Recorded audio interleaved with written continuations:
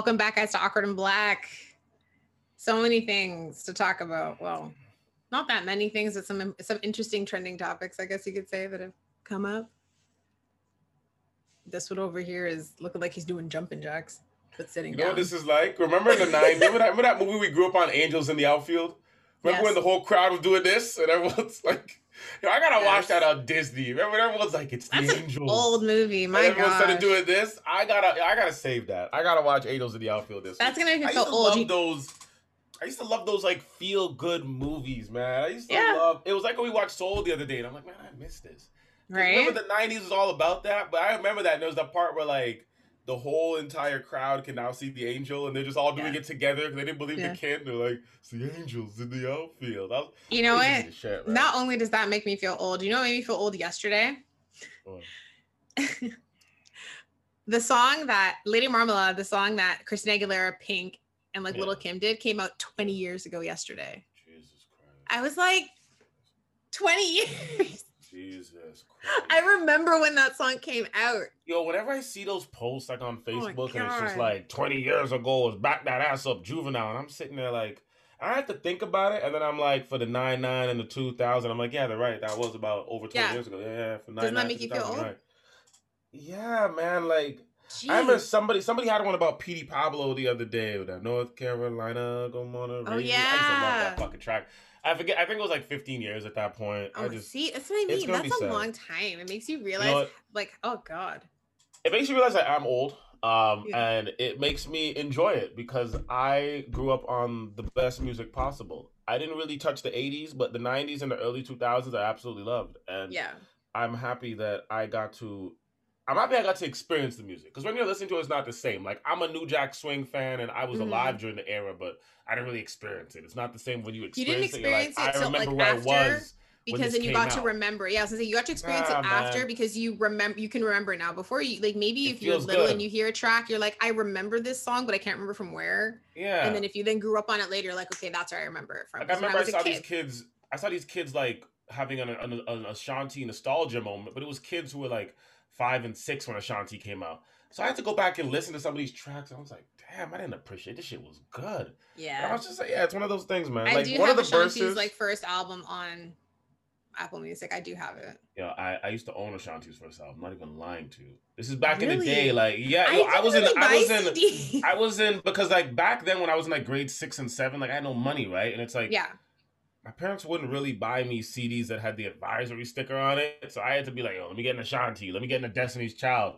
I think the first Advisory CD I ever got was like Nelly. And that when Nelly came out, I was like 12 at that point. And I think after Nelly, the remainder of the CDs. Nelly came out when you were 12? 50 Cent. Oh, man, I was 13. 11, holy shit. Yeah, I want to say 11, 12 around there. Yeah. Oh, and then God, after that, like the rest of the CDs, that's when I started buying my own hip hop CDs. But like, yeah, man. Speaking about this, like, this is why, like, I can't wait. They're having 2 versus battles coming up. The versus announced like a bunch of battles, but they're all like blurred out. I can't wait for Isley Brothers. I never thought I would say this versus Earth, Wind, and Fire, because in my mind, I'm like, Earth, Wind, and Fire ain't got shit. The only Earth, Wind, and Fire song I really know like that is "Remember September." It's called September. but Isley Brothers, it's like. Some of my, I guess because I'm a hip-hop kid, like some of my favorite hip-hop tracks of all time are Isley Brothers music. A lot of people don't even know this. Like, Biggie they songs, sampled it. Ice Cube songs, like Today Was a Good Day. It's like, I think Voyage to Atlantis. I just love that song. And then you go into like the Ron Isley early 2000s era where like, I don't know if they're going to get into those ones, but if they do, oh my God, like. It's going to be interesting because a lot of people... Not even a competition. I'm just saying a lot of people don't realize how much Isley Brothers music has been sampled throughout the years, where you associate, if you don't know any better, you associate it with the artist who sampled it, and then you hear the song and you're like, wait, this is by them? And you realize that, oh my gosh, yeah. That's why it's going to hit in the comments, because you're going to have the older generation that knows the track, and you're going to have the newer generation that knows the sample, and it's going to be interesting. I don't think Earth, Wind, and Fire should do this, man. And then there's another. The only Earth, Wind, and Fire song I know is September. I have that too. Actually, it's the only song I have. But.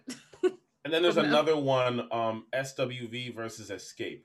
And okay, I'm gonna be honest. Oh, that's another one coming up. Yeah, when I was more. See, I paid attention more to the Isley Brother and like Earth, Wind, and Fire thing. I didn't really know that SWV I did too. I did too. when I was coming up, Escape had 2 tracks. They had the oh my god, I just had it in my head too. What's it gonna be? Yes, dun, I like that song still. What's I still like that song. Be? More than just friends. Yeah. And then they had kick off your shoes and relax your feet. Yes. Party y'all down to the Escape beat. Just kick it. Just kick it. Just kick it. But as we're witnessing, he's having a moment, guys. I am having a moment. But this is the thing. It's the thing, though. It's like Escape.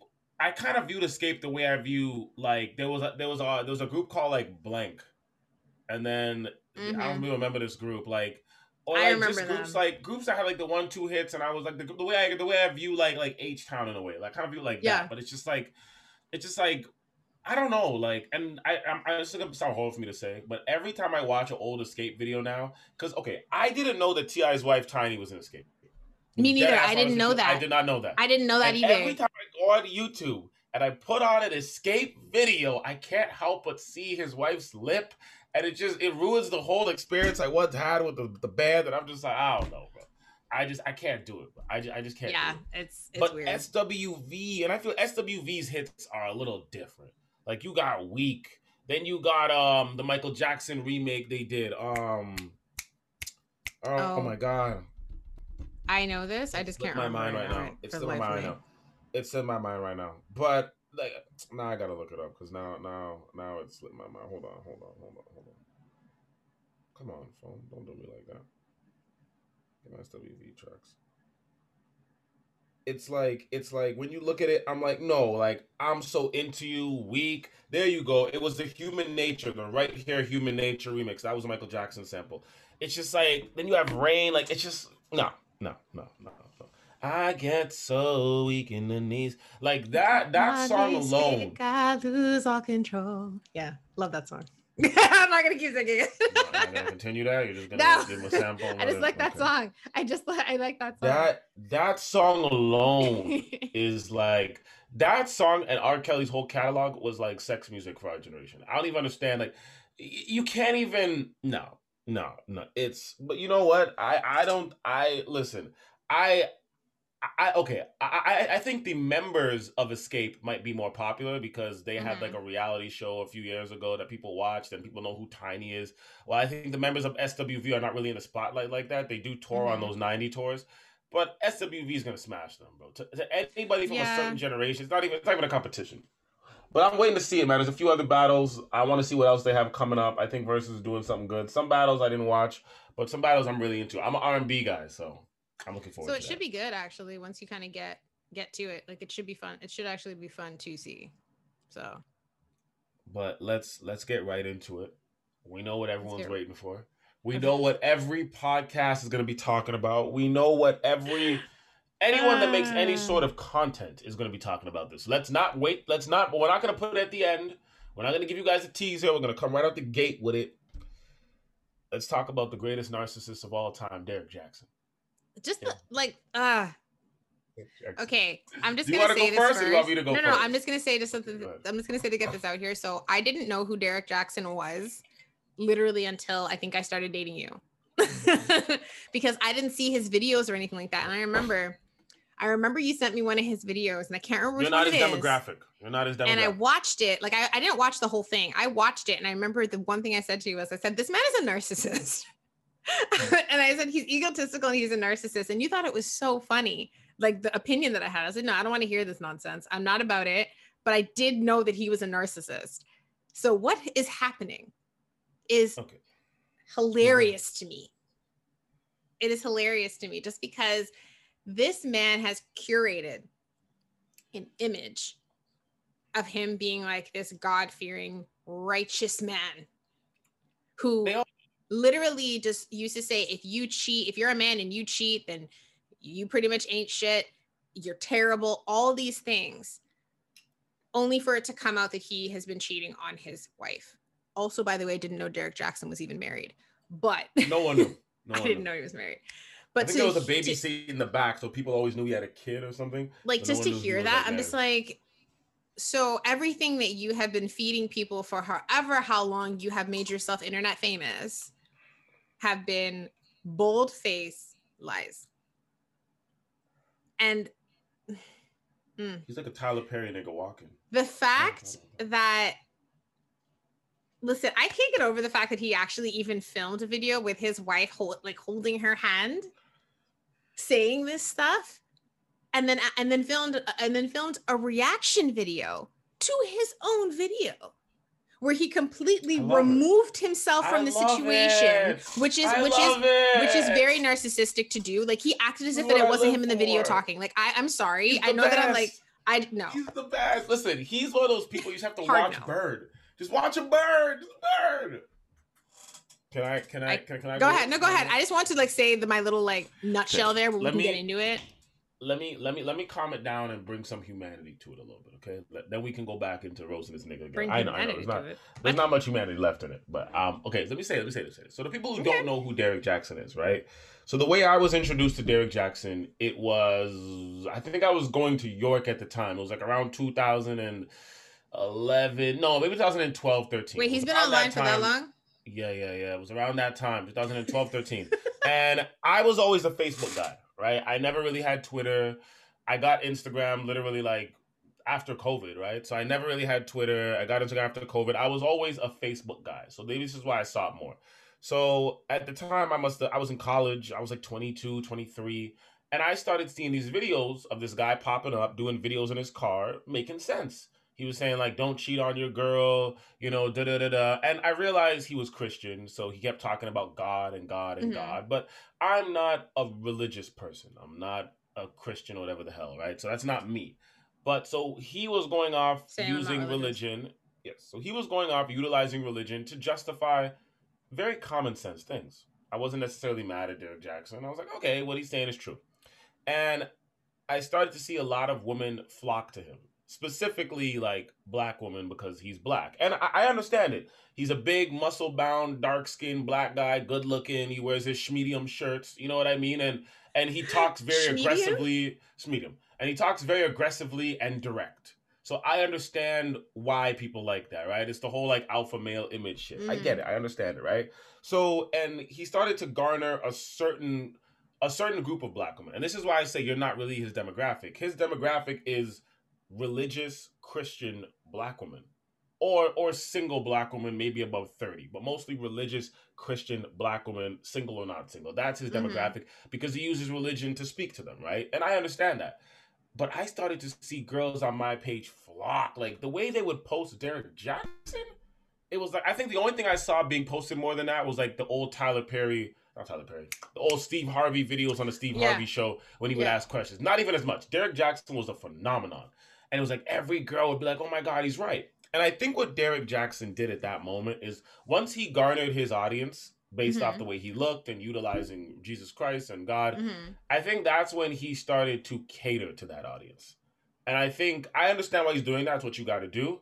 But I think catering to the audience is fine, but catering to the audience and creating yourself as this perfect male who does no wrong and who's absolutely perfect, I think that was his downfall. Because there was a certain point in time, I think it was maybe about 2016, I want to say around there, where I started seeing Derrick Jaxn videos just go left. Right? Like I said, I wasn't mad at videos in the beginning. I wasn't mad at it.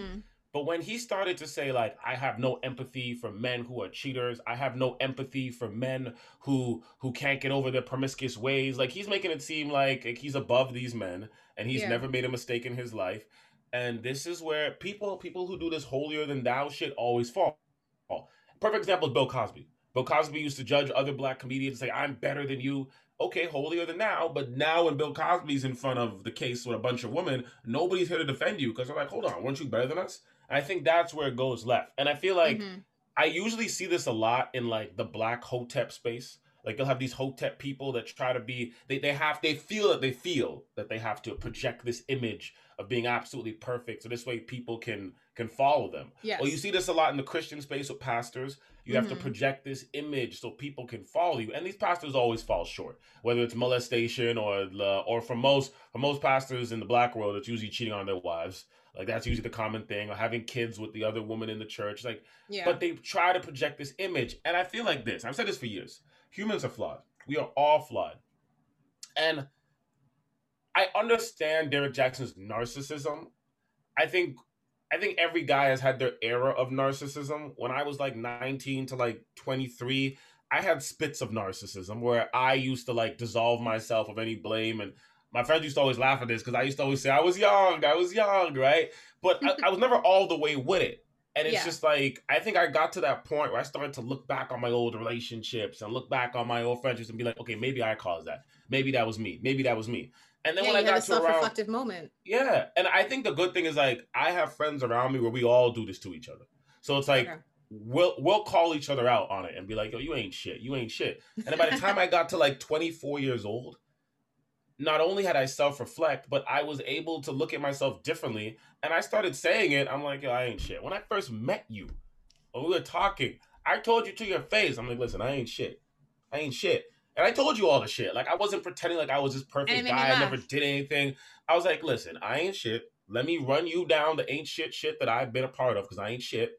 And I'm flawed. And I think everybody is flawed. I think when you project this image that you are not flawed. Every human has natural flaws that they are inclined to. No one is perfect. Perfection does not exist. Yes. And I think that's what Derek Jackson was trying to do because he wanted to cater to that base. And as my boy DM said, he wanted to be like the image of like the black masculine male that's perfect. And here we go, Derek. And I think the issue why a lot of people are reveling in Derek's bullshit is because, like I said, for the later half of his career, for the majority of his career, I should say, he started doing he started leaving no accountability on the woman. No matter what happened, it was the man's fault. As he said, and we've seen the clips surface of him saying, what do you say? I have no sympathy for men that cheat. And men that cheat should not deserve sympathy. And if they cheat once, they've cheated many times. And all of these things are true now for him. He's cheated once, he's cheated many times. And why should we give you sympathy if you do want sympathy? I remember when I started to see Derek Jackson was bullshit. When I really saw the bullshit was when I showed you this too. This is when I introduced you to Derek Jackson. There was a video. So there was a post that a woman made about going on a date with a man. And she went on a date with a man to a restaurant. Yes. She went on a date with a man to the restaurant. And the man, I guess the man invited her on the date, whatever. He invited her. Yeah. So the man, first date, he paid for her meal and his meal, as he should. No, I've never disagreed with any of that. And then after the girl was done, she had the audacity, the illegitimate gall to ask the guy, can you buy 2 meals for my 2 children at home? Like, that's the nigga's responsibility. And then she posted it in a way saying like, oh, this guy is trash. He didn't buy the meals for my kids. And I saw and I was like, he shouldn't buy them. And there was this social media reaction on Black Twitter about it. And the majority of people on Black Twitter in the beginning were like, this is crazy. Like, come on, bro. Like no one's like, what? There was a few girls here and there who were like, da-da-da-da. But we know those girls live in that space of that type of culture. So we get it. But the majority of women, the majority of men were like, this is crazy. Then Derek Jackson comes on, and I'll never forget this. He's sitting in his car with the too tight shirt, and he's sitting there, and I saw the video, and he says, he goes, well, maybe that woman was trying to test you. Maybe she wanted to know that you could provide. Maybe she was testing your manhood, and you failed. That doesn't make any sense. I invite you on one date, and I'm supposed to be, you're testing me to show me if I can provide. If I was a guy, are you joking? This is not his responsibility to buy meals for your children. You feed your children. It does make sense. Let me explain. I have tried to grapple my head around these type of concepts where women feel like a man should do this and this, and you should test him, and he has to have so much more than you, all this type of crap. And I've discussed this on the podcast many times, to the point where I said, I'm done discussing this shit because these people are eventually going to die off anyway. Society is changing. But what I realized is this is a religious concept. The people that believe in this stuff are religious because the religious people grow up in a monarchy society where they always tell you it's God, man, woman, kids. So, and in religious people, you're not supposed to date, you're supposed to court. And you're supposed to provide everything for them. And it's protect and provide. Keyword provide. So from a religious, you're getting so bad. But from a religious standpoint, the way that these people are brought up, the way that they are indoctrinated, the way that they see the world is your main objective as a man is to protect and provide. So if I come and I ask you to buy my kids meals, that legitimately might be a test on your manhood. Oh my God. No, listen, I think it's stupid. You think it's stupid. The majority of intelligent people in this world think that this whole concept makes my head is hurt. stupid.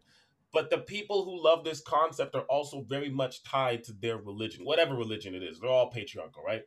And so that's where this is coming from. And if you're speaking to a religious crowd, then yeah, it makes sense to say like, yeah, well, she was testing his manhood and he failed because he didn't. I thought him buying the meal would have surfaced the fact that he has some sort of security. He has to buy the meal for the kids. He don't know the kids that aren't his. But this is the thing, right? And I think at that point in time, that was when Derek Jackson started to lose the men. Because it was this whole concept of like, oh, well, like there was all these concepts of like a man should do this. He was the one that kind of started the whole thing about the fact that like a man should take care of you. And if you're paying any bills in your house, then your man is not a man. And that's why I feel sorry for his wife. Because I feel like if he's spitting that knowledge, right, then I feel like his wife is then being taken care of. And that's probably why his wife can't feel comfortable enough to just leave, because she's like, yo, this bullshit he spews is what pays the bills. I'm comfortable. I'm not working. She has what, 1 or 2 kids by the man. So it's like, and a lot of these religious women are always the culture puts them in predicaments where they are meant to lean on a man, right? A man is meant to lead. A man is meant to educate you. A man is meant to steer you. A man is meant to, it goes back to that time, right? And this is why when men like Derek Jackson, who are religious, make these mistakes, all he can say is, oh, I'm praying to God. And the religious women are like, okay, I forgive him. Andrew Schulz, the brilliant idiot, said the best thing. He said, the man said the stock of religious girls has gone up because men realize that all they got to do is blame it all on Jesus Christ. But I've seen this before. Remember I was telling you about that day? It was one of my homegirls. She brought me to her church. She kept trying to like indoctrinate me into religion back in the day. She was like, da. So she was Seventh-day Adventist. I went to her church. And I'll never forget this shit ever. So the pastor's son had a wife and I think a kid at that point, and he cheated on his wife and with another woman, and the cheating got out, right? The cheating got out. Everyone knew about the church. So I guess when I came, it was like a few weeks after, but it was when he chose to like address it because he was going through counseling with his father, who was a pastor. Brittany, I love this shit to death. The man came on and he said, I'm paraphrasing here, but he basically said that this woman is the devil. When the devil tempts you, this is what happens. So he did a whole monologue about the devil tempting you and the devil coming in the night and robbing you of your innocence and the devil misleading you. Basically saying the woman is the devil who misled him to cheat on his wife. Now the woman has no man. You're the one that should be faithful, not her. But the woman tempted him. And then after he finished that, he went on to say, we need to take the devil out of the church. So they dismembered her from the Seventh-day Adventist church. And then after that, so I guess she wasn't there that day, but they announced that they dismembered her. So after that, when you say dismembered, it sounds like they cut her into pieces, by the way. I think what you're trying to say is that she exited the church and she was no longer allowed to be a member of the congregation. Yeah. I'm just saying, if you say what you're saying, it sounds like it does sound like it's like cut off. So I get your point. She is no longer a member of the congregation, is I think what you're going for. Yes. Right. So basically, that happens, and then the whole church comes around him and does praying hands on him, and catch the Holy Ghost, the whole bullshit, and then it's just looked at as like he didn't do anything wrong, and it's weird because I've always heard about religious people. It's like whenever they do anything wrong, it's the devil. Whenever anything good happens, it's God. It's like there's no self-responsibility or anything. Yeah, go ahead. I'm done. That's what I was saying to the point you just said. So when the thing came out with Derek Jackson, there are quite a few. I guess you could because he is Black people like him, Black women like him. So there's quite a few Black influencers that I follow who know of Derek Jackson, or some of them who potentially even like follow him like heavily. There's this one girl, her Instagram handle I think is Tony Tone. She's hilarious. I love her. Some of the things that she says I don't agree with. Some of the things that she says I do agree with, because like goes here or there. But she made a video talking about what like an Instagram video, what happened with Derek Jackson. And this is when she called him out and she says, how do you think that it is okay and you have the right to be able to try and use religion to justify your cheating and make it seem as if that you had no control and no power whatsoever. And this is when she goes in and says he is a narcissist. The fact that he had the fact that he was so comfortable to say that these women are the devil and that they influenced him makes it seem as if that the choice that he was given, because if you believe that you have the power of choice, then you have the ability to make decisions for yourself. You decided to go and do these things, just like these women decided to sleep with you. Be them aware of the fact that you were married or not aware that you were married. It is a choice. No one is influencing your choice but you. It is your brain sitting there contemplating what you're going to do and your reaction of doing it. Brittany, so, not the way religious people think. No, I get that. But what I'm trying to say is that it's interesting that you're trying to use religion to justify this, because it's like that goes against what you actually believe in. This is what they use religion to justify their homophobia, but it goes against what you actually racism, believe in. You can't just blame the devil. That doesn't make any sense. This is what they've always done. That's what they've always done. Human beings have the power of choice and they have free will. You do what you want with it. You are not allowed to blame some biblical figure for a choice that you make. Guess what though? People ain't shit. I understand that. The reason why Derek Jackson is failing right now is because he should have came out and said, listen, I'm flawed like every other human being. This is what you should do. This is what I try to do every day, and this wouldn't have been. Yeah, but you yourself have stated that you're not allowed to be flawed if you're somebody who's righteous. So if you are righteous, you're apparently not allowed to be flawed, which doesn't make any sense because humans have flaws. Yeah, we all do. You're inclined to make this is what happens. It's like I don't understand how they even come up with this concept. What I'm trying to get at is the fact that sit there and watch him do this. For me, that was already disgusting because I was just like, yo, aren't you the one who just said that you have nothing to say about men who cheat? You just became one of those men. But another part that really, really messed me up was the fact of just like watching his wife and do like a sit down video and then then him film a reaction video, which by the way, I think he deleted because people were like, how are you disassociating it? But first off, this is crazy. How are you disassociating yourself from your own reaction video?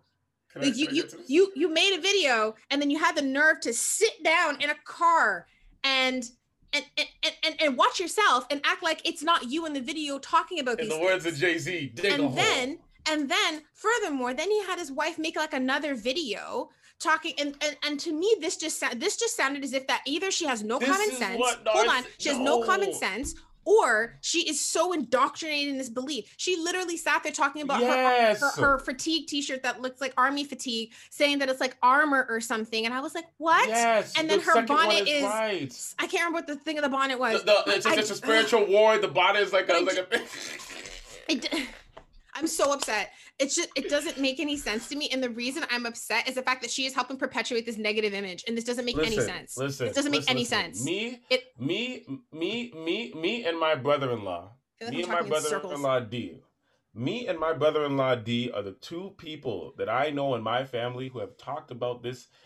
We both have the same standpoint on religion.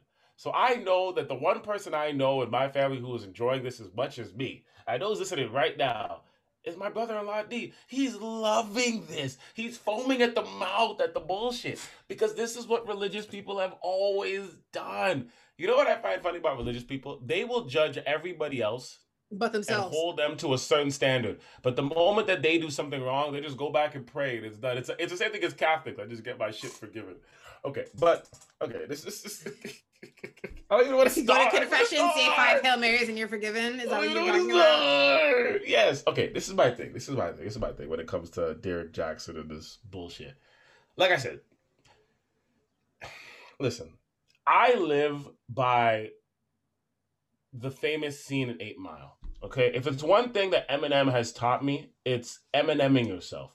The fact that there's a phrase of 8 miling or Eminemming yourself, which basically just means to bring up your own insecurities so nobody can take it from you. Also your own past, because no one can ever use it against you because you've already talked about it. That's what you do. When I met you, I told you my whole past. Just in case it came back to haunt me, I was like, there it is. You already know. There you go. It's done, right? It's done. That's what you do. That's what you do. I have never tried to live my life saying that I was this perfect person or I made no mistakes. I've never done that.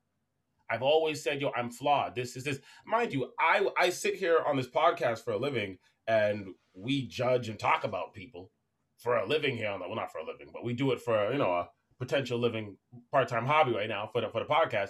But at the same time, I've never sat there and said, I haven't done these things, or I'm not a victim of these things, or I've always said I was flawed. I live by the phrase, I ain't shit. Now, that's what this motherfucker should have done, but he didn't do that. And this is where the narcissism kicked in. Listen, when Derek Jackson first got exposed by this woman, and this woman said that, like, because she called into the other podcast, she called into the other YouTube page, and I forget that woman's name, but she hates I can't Jackson, remember it either, but if I can find the article, I'll link it. I believe what the beef was is Derek Jackson called her out back in the day, and she never liked him. And when I was listening to the Brilliant Idiots, Charlemagne and them were posting clips about the fact that Derek Jackson on his platform called out Charlemagne, Lil Duval, and a bunch of stars, Kevin Hart. So now it's like you basically utilize these stars' fame and story to boost your own platform. So now they're doing the same thing now. The karma has completely switched. The fact that Derek Jackson has been on the BBC, the New York Post, like everywhere. He was on Entertainment Tonight, one of the biggest entertainment, like one of the biggest, like, I guess, famous celebrity shows that you can be on for entertainment. And this is the thing. I hope that this doesn't go to Derek Jackson's head. I hope he realizes that these people are not invested in him. They're more invested in the drama because social media is invested in the drama. But we'll see where he goes with this, right? His narcissism may blow up because he's on Entertainment Tonight. He might not even care anymore. But where the narcissism began for me with Derek Jackson wasn't at the beginning. When that woman went to the other YouTube podcast, and the other YouTube girl got her story about how the fact that Derek Jackson, she met him, she didn't know he had a wife and a kid. She was sexing him. Derek Jackson invited her on vacation to Miami and told her, bring your friends, I'll pay for them. And then Derek Jackson invited his friends who are all married on vacation too. And that girl was saying how she has pictures, and they were posting pictures of not only Derek Jackson, but all his friends. So this guy just ruined all of his friends' marriages. So Derek Jackson has no friends left over. We know that from now. So that already got exposed. But doesn't he? Because if they all blame the devil, they'll be fine, remember? So does he really lose? Yeah, it depends. That's true. It depends if they're religious or not. I understand what you're saying. But then again, it is their fault. They shouldn't blame Derek Jackson anyways, because they went on the thing, right? Have some accountability. But what I'm saying is, narcissists don't have accountability, all right? I didn't think he was narcissistic at that point. At that point, I just thought he was a regular religious guy who spits out a bunch of bullshit and gets caught. This happens every other day. It's nothing new. When I realized how narcissistic Derek Jackson was, because I didn't see it then, it was when he brought his wife on. That was when I was like, you ain't shit. And the reason why I'm saying this is because his wife had nothing to do with it. His wife is not famous. No one knew who his wife was. This guy's been making videos for a whole decade and no one knew who his wife was, right? So obviously he didn't want his wife to be seen or his wife to even be known of. So you kept her quiet for a reason. And you didn't bring your wife on for your wife because she's not a part of it. And Derek Jackson, you being on the internet for 10 years, you know how cruel the internet can be. You know how ignorant the internet can be. Yes, his wife is literally been torn apart online. Yep. So the fact that you took your wife and brought her online, knowing what the internet can do. And not only that, but you brought her online in the bonnet, looking like she was cleaning the house. And as a black woman, and I'm sitting there watching, and I'm like, yo, you're using your wife as a human shield. And you brought her on looking sad so it would make the image better. And then you had her there agreeing with everything you say. That was when I was like, this nigga is despicable. Because no one knew who your wife was. Your wife could have continued. Of course it was. Your wife could have continued to live her regular life. She would have people would have bashing you, but they never would have bashed their wife. Now your wife is getting just as much, if not more, bashment than you. And that's why I'm like, you are a horrible person. When I started to see it that way, I was like, wow. And it's like, I feel bad for the wife because she is just a regular church girl. And this is the problem. Derek Jackson is actually taking advantage of the naiveness due to the religion of church women, because it's pretty much known that church women, they pray to God, they love God, whatever. So if you're using that to kind of steer them in a direction, if you're using that to manipulate them, and the whole thing is, he came on the first video, okay? First video with his wife, he came on, her looking sad and stripping. And he came on and he said, I never cheated on my wife. we had a relationship, but it wasn't a sexual relationship. Then he came on another video with his wife after the receipts and the pictures and the texts started coming out. And then he came on another video with his wife where I lied. The first video was just him. Then the video he came on with his wife was the video where he decided to say, I have my wife here and I want to let you guys know I have cheated.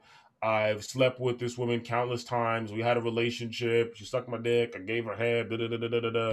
And at the end of the day, it was when me and my wife were separated. And his wife's sitting there knowing it's not true but agreeing. And then he decides to flip it again and be like, I tried to pray to God, but God led me in this path. Now God led you in the path? Now you're blaming God for the shit? Again, no self-accountability. Then the wife sitting there looking stupid. Then there's a video after that of the wife coming out to defend herself for all the slander she's getting. And she's like, this bonnet is my shield and it's a religious war. The wife basically saying that these women are the devil and they're trying to come for her husband instead of saying her husband's a piece of shit. And then the wife also saying that we were separated at the time and da-da-da-da-da. So everyone thinks that Derek did this while they were separated. This is the thing. There's only one woman out. Then as of last week, end of last week, the later end, you find out there's another woman who's a doctor at an extremely expensive hospital. And she lives in a gated community. Who lives in a gated community, who literally has videos of Derek Jackson coming in and out the neighborhood. She has cameras around her house and inside of her house and has videos of Derek Jackson inside her house and doing all the other bullshit. And then also says that the videos where he was filming, where you see the house in the background with the white shackles, arches. She's like, that's my house.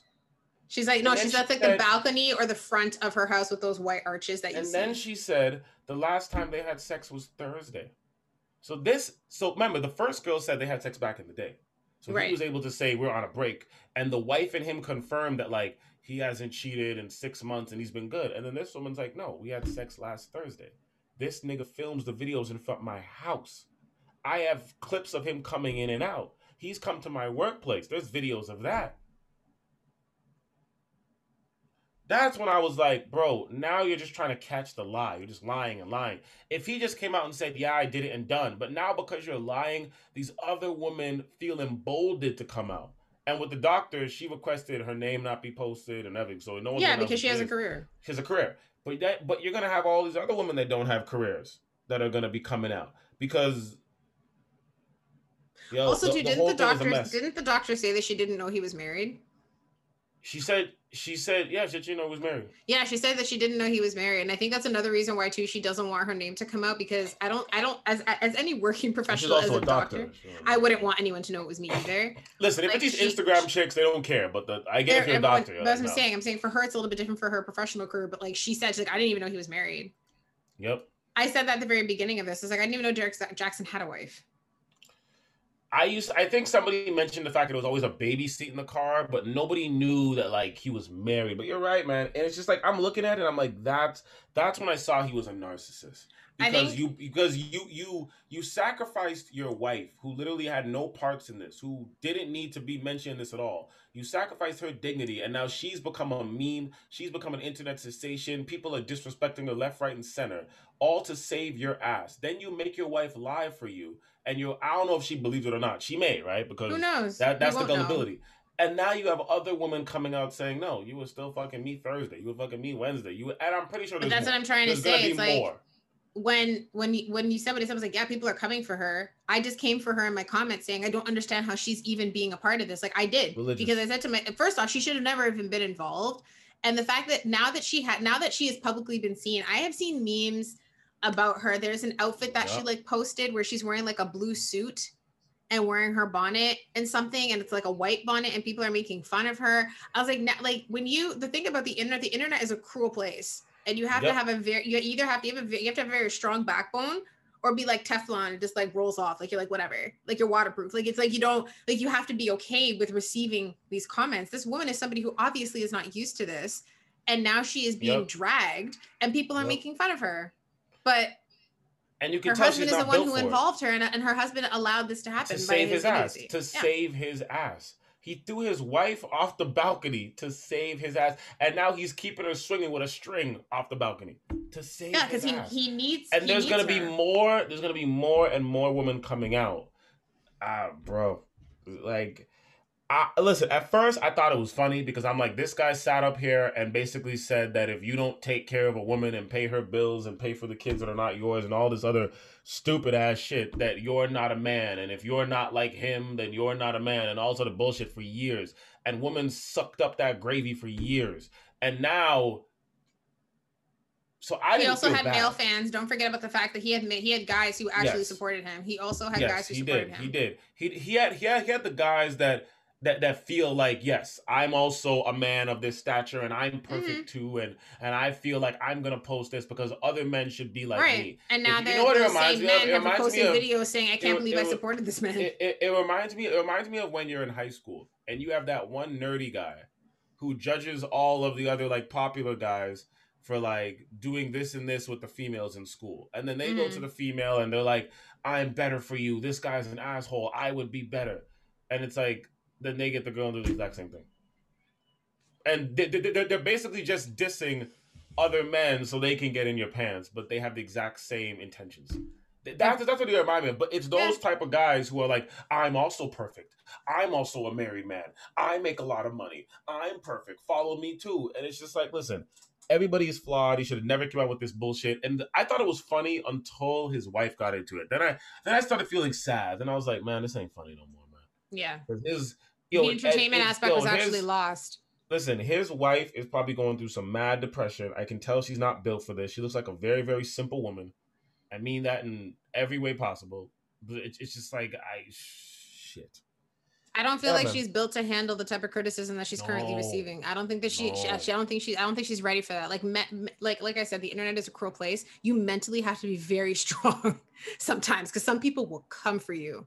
Where do you think being turned into memes is terrible? Where do you think this is going to go forward? I honestly think that I know there's there's 3 women now. So there's the first woman, then there's the doctor, and there's the third one that came out recently. There's going to be more. I think there's going to be at least 10 or so women.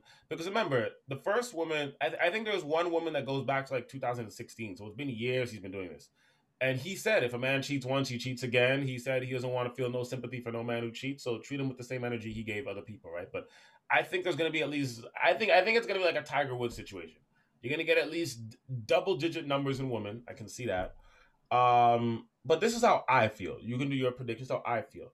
I feel, knowing what I know about religious people, knowing what I know about the religious Black community, I feel that he'll be okay. I feel that after all the women come out and we are done slandering this nigga and whipping him through the mud, because remember, I think he had $100,000 deal with TD Jakes for a book deal and some appearances, so he's not gonna have that anymore. But I do think, or he might. TD Jakes might. Nothing has happened for anything of dropping of anything. So from what I believe that after this is all done, the women come out and we've kind of exhausted the social media jokes. I think that he will go on like a Iyanla Save My Life, or TD Jakes may use him as an example for like his sermons. You know what I mean? And I think that we will see Derrick Jaxn cry on national television. He will be on some type of TV show, type of program, crying while being prayed on, while receiving the Holy Ghost, maybe not dancing, but at least crying Holy Ghost and being prayed on. And once we see that image, we won't care. But the religious Black people, his main people, they at that point will forgive him. And then I think Derrick Jaxn will take maybe a little bit more time off, and then he will come back, and he will come back saying he's an imperfect man. He's an imperfect, perfect man, right? And he will start, he will then do the thing he did in the video you were talking about where he talks in the third person, and he'll do that. I think that Derrick Jaxn will survive this. I just think it will take gradual time. But religious people do forgive their own. They will shit and judge everybody else, but they will forgive their own. So I believe that he will cry on television while being prayed over, and that will be the scene that people forgive him for, and he will come back. Will he have the same amount of people, same amount of fame? No. But he will have some sort of notoriety, and he will come back, and he will be looked at as like the prodigal child who fell from grace. I think so. I think that his career will be fine. mainly because of the fact that, like I said, he spoke about himself in the third person, which is highly narcissistic, to separate yourself and disassociate from a situation that you've created and to not take any accountability for it. I think that he is going to find a way to be able to use the negative press to be able to turn it and twist it and to make it work in his favor, because that's what he already is doing. So it's not like this is anything new. And I think that I don't actually think that his level of support will actually change, because the majority of his demographic is going to forgive him, except for those who are like, I don't disagree with it. And that's not that many. So I think that he will recover from it. I actually don't really give a crap about that. I feel as if that his wife is going to have some serious issues, because she is being bombarded and attacked. She is literally suffering internet abuse, being made fun of in memes, having people talk about her and say, well, this is why your man is not attracted to you, looking like this. Like, this is like, it's like a whole thing. Like, they're literally tearing her apart. A sense of based on the way that she dresses, the way that she looks. And it's his fault. The reason I'm saying that is because he had her make that video. She didn't have to make the video. She could have been like, no, I'm not doing it. But she did, because she wanted to help him.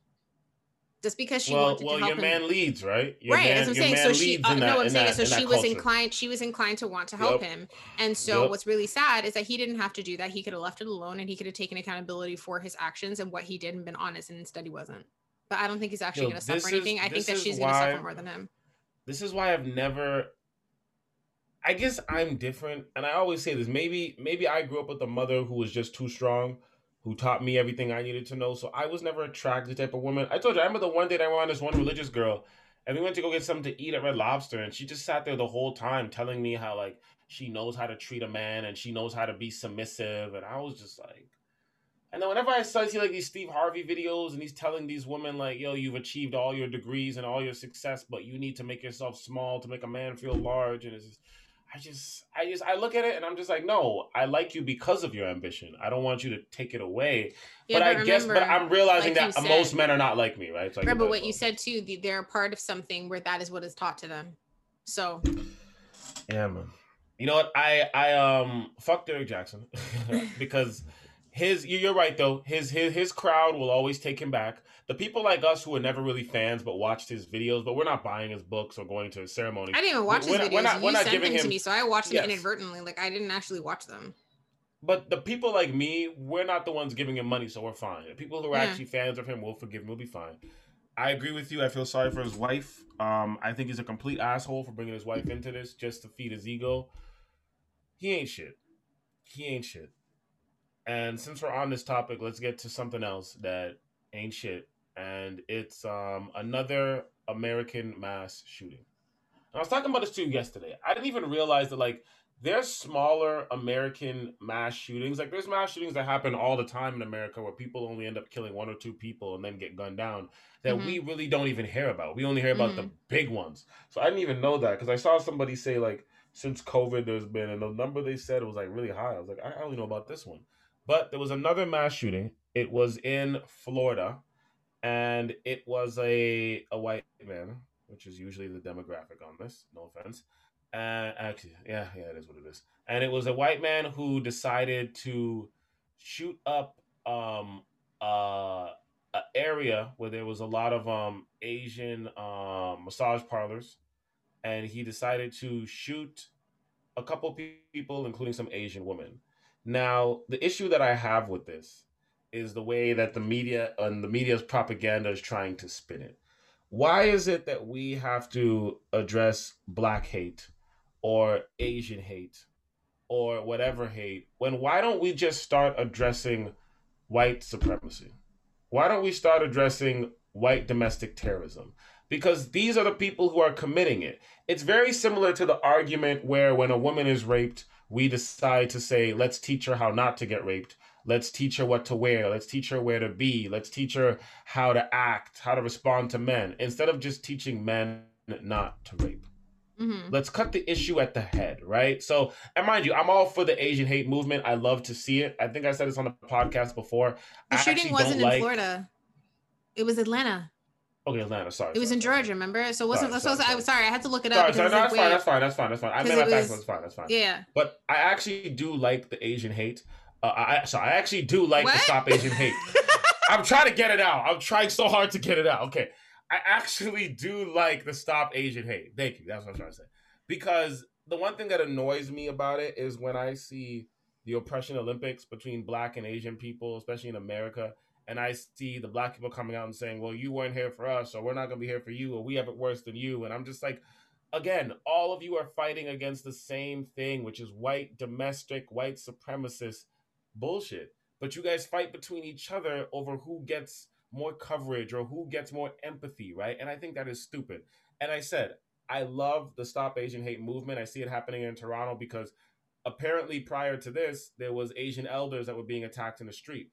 And I think that we should keep doing that. But I think the media is too afraid to acknowledge white supremacy and acknowledge these issues. And until we acknowledge white supremacy and until we acknowledge these white terrorists, we're going to continue to have this issue. Whether it's white men killing women, Asians in general, black people, we need to address the real issue. But with that being said, the other thing I didn't like that the media did, and I'm gonna let you go right after this. The other thing I didn't like that the media did is that the way that they are phrasing it. So the cop said, "Oh, he just had a bad day," and then the media is trying to phrase it as a sex addiction. Now, at first, I had to really look at this sideways, a sex addiction, right? And I had to think about it, and I'm like, what the media is doing is they're utilizing the white man's fantasy in regards to Asian women. Hear me out. Mm-hmm. This is by a bunch of Asian parlors, right? In the Western world, there's this fantasy. You see it on TV shows all the time of a white man walking into like an Asian massage parlor that maybe existed like, colonial times in China or Japan, and getting these Asian women to like service him everywhere he needs. Like that's always been a thing. That's always been an ideal fantasy. Yeah. So when you have a white guy who ends up shooting a bunch of women in areas where there's Asian parlors, you're playing on that sexual fantasy of a white man wanting to dominate just Asian women and have this fantasy instead of something fell. Yeah. Okay. I jumped up because something moved and sorry. Okay. Instead of playing on the actual fantasy, instead of playing on the reality of just this is not due to a sex addiction. This is not due to some Asian fantasy. This is due to the President of the United States and the Republican Party pushing this China virus and this Wuhan virus and these anti-Asian sentiments for the past 4 years. And then those anti-Asian sentiments have literally led into Asian people who are elderly being attacked in the street because they're the most vulnerable, all the way until this white man doing a mass shooting of Asian people in Atlanta, Georgia. And the issue I have with the whole thing is that you're not addressing the Republican Party. You're not addressing what the president said. You're not addressing this propaganda that's been going on about Asian hate that's been happening for the past year. Sorry, not 4 years. Past year. Sorry, since COVID started. You're not addressing any of this. You're trying to play it off as this is a sexual fantasy that a white man has of having a bunch of Asian girls, and he must have just had a bad day. And that's the part that annoys me about it. Go ahead. So the captain who said that, I'm not even going to say his name, but what I do know is apparently he is no longer a spokesperson for that case, for the case that's currently happening, because what him saying that was disgusting. When I first heard about the shooting and the fact that he had the nerve to say that he was having a bad day, I'm sorry, having a bad day does not make you decide one day just to pick up and go kill a bunch of people who fit into a particularly minority group. Didn't and the then trying to have t-shirts that he was selling on Facebook about Asian hate prior to this shit? Yeah, and and to be able to say that's like, no, this was a hate crime. Call it what it is. Stop trying to say, oh, he had a bad day. First off, that was such in poor taste and so disgusted. And then but it's a hate crime. This is what he did. He did this. And to try and make it smaller and to try and be like, oh, he had a bad day. And then to say that it was a sex addiction. I was like, what? Like, I can only imagine how offended the families of these people must have felt when they heard that comment. Yep. Like to sit there and hear people say that one line that this idiot cop said, and then to hear the way that the news and the media spun it, it was like, no. Now they're playing into the stereotype of white men. Exactly. And that's why when this happened, the hashtag for Stop Asian Hate, and then there's a group that I can't remember what it's called. I think it's AAPI. I can't remember exactly, for like the Asian Association.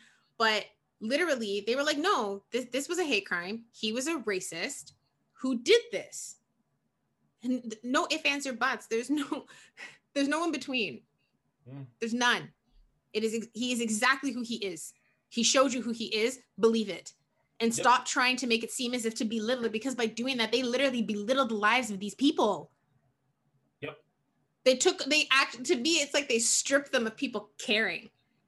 Yep. And I care because they literally made it about like, oh, these Asian sex workers. So now people are viewing these Asian victims as just, oh, they're just sex workers.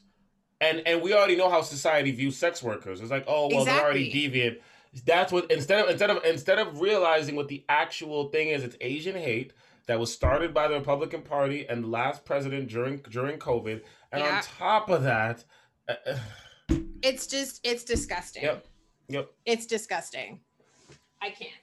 That was why the moment I saw that, I was like, no, we have to address it this way. We can't keep addressing it in the fact of, oh, this is not Asian hate, or, oh, this is not what's happening.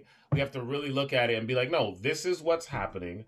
It is Asian hate, and we have to address the larger issue, because all of these groups, whether it's LGBTQ, whether it's Black people, whether it's Asian people, whether it's Muslims, whether it doesn't matter who it is, it's one person doing it to all of these people. Why are we not addressing that? The same thing that happens when it comes to females being raped. Is why are we not instead of teaching a female how to avoid rape and do all this crap, why not we just stop? Why not we teach men not to rape? We have social studies classes. Because I took it from grade 1 to grade 8. In social studies classes, you can start teaching that and start implementing that in a child's brain. But you see, but what you just said is interesting, because being taught not to do these things and to understand the difference is a valuable asset and very important. When you just mentioned about women and the fact that like sexual assault for women is astronomically high, ever since what happened in the UK with Sarah Everard, and even women who have been attacked like in Canada, the US, like just what's happening in the Caribbean. The Caribbean has a big issue during COVID right now. There have actually been videos now and Instagram posts which actually make me upset, because I am a woman, because I'm watching these women create videos literally titled how to defend yourself as a woman, having an alarm, having pepper spray, saying how to defend yourself as a woman, and then in brackets saying, but you shouldn't have to use these things. It makes me sad to know that all these things that we've done, keys in between our fingers, like having the personal alarm, having pepper spray or mace, trying to alter the way that you dress. And it doesn't matter what you dress in. If a male has decided that he has targeted you, there's nothing you can do to stop that. And it's just like, it doesn't matter. And to know that there are Instagram posts, videos, articles, it's disgusting and it hurts. And then to also see that this man, for someone to just justify his racist behavior as having a bad day, it makes me want to punch them in the face. Cause I'm like, are you joking? Like, are you kidding me? Yeah. And it's you know what the joke is? America has gotten to a point where the racism is so blunt. It's like so clear cut that it's like, you just look at it and you're just like, what? Like the other day when I heard about, I think it was Tennessee or one of the southern states is now abolishing slavery because slavery still existed in some forms. And there were people in the House who were arguing, saying, well, I don't see why we should have to abolish it. Well, it's like, are you serious? Like the fact that it is so blunt. It's just, it's also,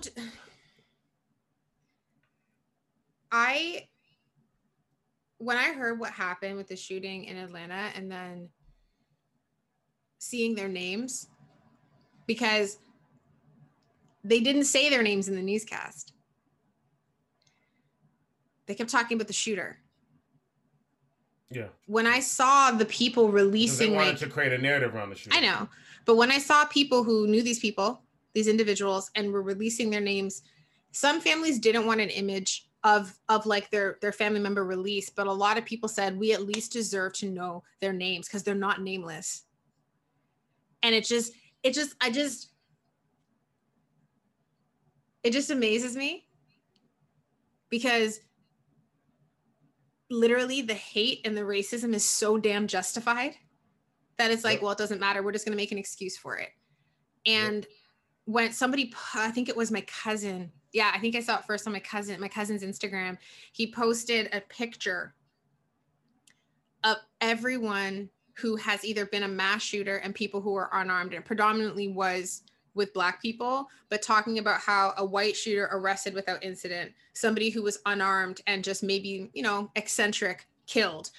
Breonna Taylor sleeping in her room, unarmed, killed. Like, but then the shooters and everyone lined up. And it made me think about that, because I said to myself, they're justifying this hate and saying it wasn't what it actually is. And they're only now changing the narrative because everyone's like, no, we're not going to let this go. The Asian community is like, no, we're not letting this go. And then to see, I have seen some disturbing videos of Asian elders getting attacked in the middle of the street. Yep. And then finding out that some of them have died from these attacks. And I'm just like, when you attack and you guys are saying that this is not a problem? When you attack an old person and a child, there's just something that upsets everybody. It's like, and not to get off the topic wrong, but it's like, I saw that video yesterday on Instagram. There was the 13-year-old and the 15-year-old girl who were trying to rob the Uber driver. And the Uber driver was like a 67-year-old South Asian man. And there's a point where like they're trying to push him out of the driver's seat and his body is halfway out. And he's like, no, I'm not leaving. And then it seemed like the girl was pushing the gas and the top of his body was like outside of the car. And then she doesn't know how to drive. She's 13. So she's driving the car and she hit the pole and you heard smack. And I was like, his body probably just broke. Like his chest and his ribs probably broke. And then she turns the corner and you hear like a whole accident, and the guy runs over with the camera and the car is turned over on its side, on the side where the Uber driver was. So we got crushed. And then you see the 13-year-old girl and the other girl crawl out the car. And I'm just like, 13? And then you look at it and it's something about old people and children being violated that just upsets everybody. And it's just like, for you to be out there thinking that you can attack Asian elders. And this is the issue, right? And I was having this issue in a group of people where I was saying that I understand that we in our society, we need to have free market. You can't have the SEC putting regulation on every single thing. I get the point of that. But when it comes to these news stations, we need to have some sort of accountability, okay? Because the problem in our society is that the news and politicians have more power than they think they have. Yeah. I lived through the 9/11 era. Not only that, I grew up in an area that was predominantly Black and predominantly South Asian, Punjabi Sikh, okay? I grew up in that area. There was general racism that always went on between the three social groups, the other one being like Portuguese kids. There was always the general jokes here and there. Yes, agreeing. Now, when 9/11 happened, I was 12 years old. And I remember the news every night was just Muslims, majority Arab Muslims. And they were just casting them as evil and vile. And we're going there to save their women, but really getting the oil. And we're also raping their women over there as well. But, no one wants to talk about that. And they're going on and just castrating these people. And all of a sudden, you started to see the hate crimes of Muslim Arabs go up and the hate crimes of mosques being burned all over America. Yeah. And then I started to see people I grew up with who aren't even Muslim. They're Sikh. They're not even Muslim. And I started to see them get accosted, because the problem is the people who are so susceptible to the ignorance are people who also lack education. It's hand in hand. So they don't know the difference between a Hindu, a Muslim. No, to them, they all look the same. They just see Indian, or they just see brown, and you're all Muslim.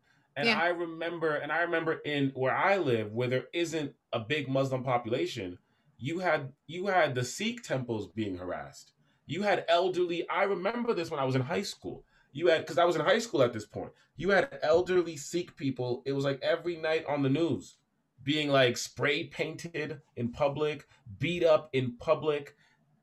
And then Donald Trump gets in and he does that same thing for Black people. And then you have Black people being hunted down in cars and shot like dogs on TV because you're emboldening these people. Then the same thing happens. Yeah, and he was the one who called it that. He called it that what he called, I don't even want to say what he called COVID just because of what that caused. I'm not even going to say it, but everyone knows what he said. And just, and then you have the same thing happen with COVID to now East Asians. And this is a thing that happens in our society again and again and again. And it's the fact of, it's the news stations who have a responsibility, who create a narrative around a story. Yeah. And then on top of that, it's the politicians, Donald Trump going forward, who create a narrative around a story. You can go back to the Reagan era, and he vilified black people. When black people were suffering in the drug epidemic, he vilified them. He created the terms welfare queen and all this type of shit that stick to this day, right? So it's like the media and politicians are responsible for this shit, and they keep doing it to fulfill whatever narrative, whatever purpose they want, but they're not realizing that the majority of our society is uneducated morons who will literally listen to this, take the narrative, and run with it. I remember, you remember this, for instance, when all the shootings were going on in Toronto, well, probably wasn't as bad as it is now, but when we had that mass shooting era between like 02 and 04, and me and you were in high school. And I remember you would turn on 680 News. This is back when radio was a thing. My dad's 680 News. And you would hear people calling in, talking about, oh, deport these black kids back to Jamaica. Deport these people back to where they come from. They don't, because remember, the black people here are immigrants. So the same talk that they give to like Mexicans in America, they were given to black people in Toronto. It was like, take them back to their country, da da da da da da da da. And I remember this started happening as soon as that white girl got shot. And when the white girl got shot, yep. Jane Kriba. And when the white girl is it Jane Kriba? Shot, the fact that you even know her name is my exact example. Because how many black children black children were innocently shot? She has the mural that was downtown. Exactly. That's downtown. And the fact that you know her name, but I bet you if I asked you to name some of the black children who were shot, I won't know. Because they don't ever release their names. Exactly. No, they didn't release their names. They did. No. They released their names. It just wasn't posted every night, and the media didn't care about it. They may say their name in a newscast, but it's not the way that this girl was talked about. Like she was talked about so much that her name is actually ingrained in my brain because they made a mural for her. I think now she has there's a foundation in her name. I remember when she passed away, the MP and all the politicians came down to her funeral, and I'm like, okay, what about the little black girl that got shot in the stroller? Was she gangbanging? What about the little black girl that got shot in the eye and died in Rexdale? Was she gangbanging? But you're coming down for this, and then all of a sudden the cops raided all these neighborhoods in one weekend, and it was all over. But you couldn't do that before. You couldn't raid the neighborhood before. And listen, man, like I said, you can't have regulations on what people can say, and I understand that. But maybe we need to get back to a point. I know we just went through the Donald Trump era, and because of the Donald Trump era, you had the British. But because of the Donald Trump era, you have other leaders doing the same thing. Like now, the British Conservative Party and the French Conservative Party is just as racist because they feel emboldened through Trump, right? And now you have Ford doing. What I'm saying is, we need to get back to a point where politics and news become objective, if they ever really were. But we need to get back to a point where we can make them objective. Because if we keep carrying on these narratives, the people who follow these news stations, these broadcasts, these politicians feel emboldened to go out there and commit crime. Because of what Donald Trump said, and he's no longer in office, we have people committing crimes against Asians left, right, and center because they're blaming Asians for COVID. The same way how Christians blame Jews for the death of Jesus.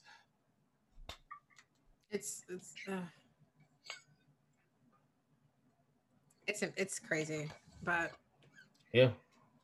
So you know how, like, I think it was in the last one we were talking about the fact that like you finally watched the actual Meghan Markle. Yeah, I did watch it. Just to refresh people, if you don't know this, I had watched it. Justin had not, and he has now watched it since we actually talked about it. He saw clips. So I'm going to let you give your opinion because of the fact that I watched it. I already gave my opinion. So I want you to give yours now that you've actually seen it. Listen, because you've seen it, but this is like post this now because there's a lot of stuff has happened up in the little, UK over there. Yeah. I'm going to give this shit 5 minutes of my time, maybe less. So I sat down and I watched this shit. It was hard to get through. It was just pretty much hard to get through. And I believe I bashed it on the first video. Because you just didn't like, because you didn't care. Like, why was it hard to get through? Sorry. Oh, I'm gonna get to it. I'm gonna get to it. Okay. So I bashed it on the first one, and I remember when I was bashing it, you were giving me a look, and I felt bad. I was like, "Am I going too hard on this?" And then I listened to like 3 other podcasts, and everybody else was bashing it, and I was just like, "Okay, let me actually watch it." Listen, I felt bad that she wanted to die, dude. That's why I gave you that look. No. I'm not saying I don't feel bad for. Sorry, I feel bad that Meghan Markle felt she wanted to kill herself. Yes, of course I feel bad for that. I'm a human being. So I watched it. I finally got a chance to sit down and digest the Oprah interview, whatever. And okay, and let me preface this, okay? Because I've noticed that the opinion skews depending on what is your relationship to the royal family. So I've noticed that a lot of Black people that I see who report on this who are Americans, they're just either very dismissive, or if they're not dismissive, then they're very much maybe on your side of the fence, where they're very much like, you know what, I feel for Meghan. I feel like Meghan is being taken advantage of. Meghan. So it's either one of the two. Now, me being somebody who comes from a Caribbean background, who is, Americans aren't necessarily affected by the royal family. Like, yes, their ancestors of America came from Britain, but they're not affected by the royal family outside of like slavery was started by Spain, and they were shared to everywhere, right? But I feel like if you are Caribbean or if you are African and you are of a British colony, which we are, and that was why when I was listening to my boy DM's podcast, I understood what he was trying to say. I feel like you have a different relationship to the royal family, because the royal family is the one that started slavery in the Caribbean along with the Spanish. The royal family, they were they were the ones who oppressed my people. They were the ones who whipped my people. My people were slaves for 300 years picking sugar in the fields. My people were the ones being castrated with their limbs cut off. This royal family that did this shit. Because back then, Britain didn't have a government. There was no prime minister. This is the royal family. It was the royal family who took all of the resources out of my parents' country. It was the royal family who decided to give my parents' country some sort of what am I saying? Some sort of wow. It was the royal family who decided to give my parents some sort of Jesus Christ, I can't. It's in my mind. Independence, sorry. It was the royal family who decided to give my parents some sort of independence in the 50s and 60s, but yet my country was still giving them our natural resources at a low price, at a high price, sorry, or we were still paying some sort of tax to them. Yeah. So not only did Britain fuck up countries that my parents are from, but the countries are still fucked up because of Britain, and Britain still controls them, and that's due to the royal family. The reason why Britain and the royal family are so rich, and the reason why they got themselves they got themselves into the Renaissance, out of the Black Death, is because of the fact of all the resources that they were getting from their slavery colonies in the Caribbean and in Africa they owned. So I think it's a different context when it comes to me. So with that being said, the royal family is a piece of shit. And I don't understand why people try to paint them as anything other than that. And I understand for a lot of Americans who don't have a connection to the royal family, they look at them through these Disney movies that they grew up on, Princess and Princesses, because they don't have a connection to the vileness and the horrors that they've done. So they don't look at them that way. So I understand that. But for Black people who are Caribbean and African, you know better. Like, I understand for years and years the image is like Cinderella and all the other bullshit. But like, no, these people are horrible. This family is horrible. If Hitler had children and his lineage was still going on, we would say the same thing. So why are we not saying the same thing for this horrible ass family? And a member of the royal family actually was a part of Hitler's regime. And another member of the royal family used to be at Epstein's flipping house every day. Yeah, the current queen's son, Prince Andrew.